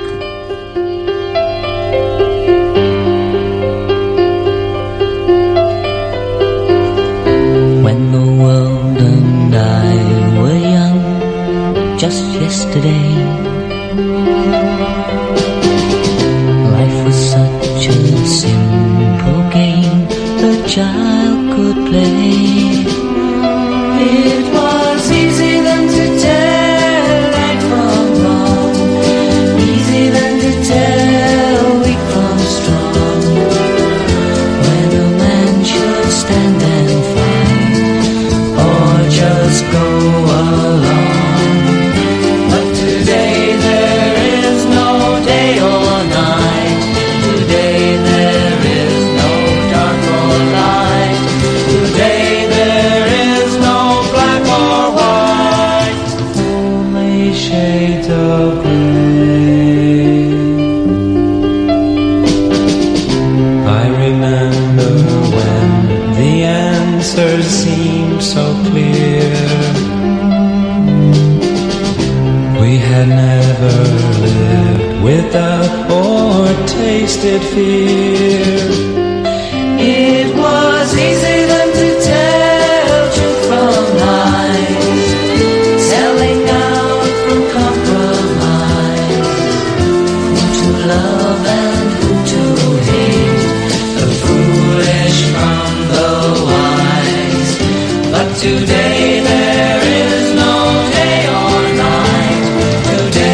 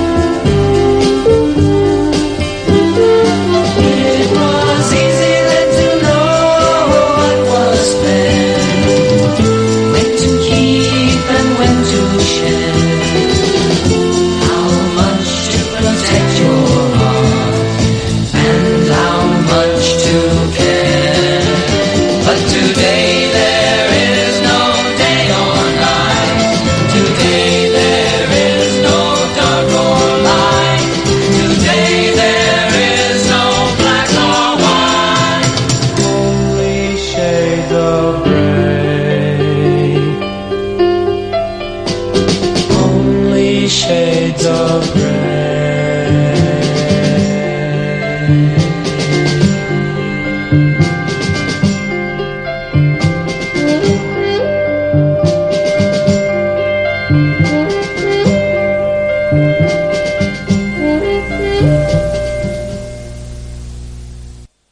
Talk Radio. Talk and entertainment across the nation. Talk Radio. Give it some lip.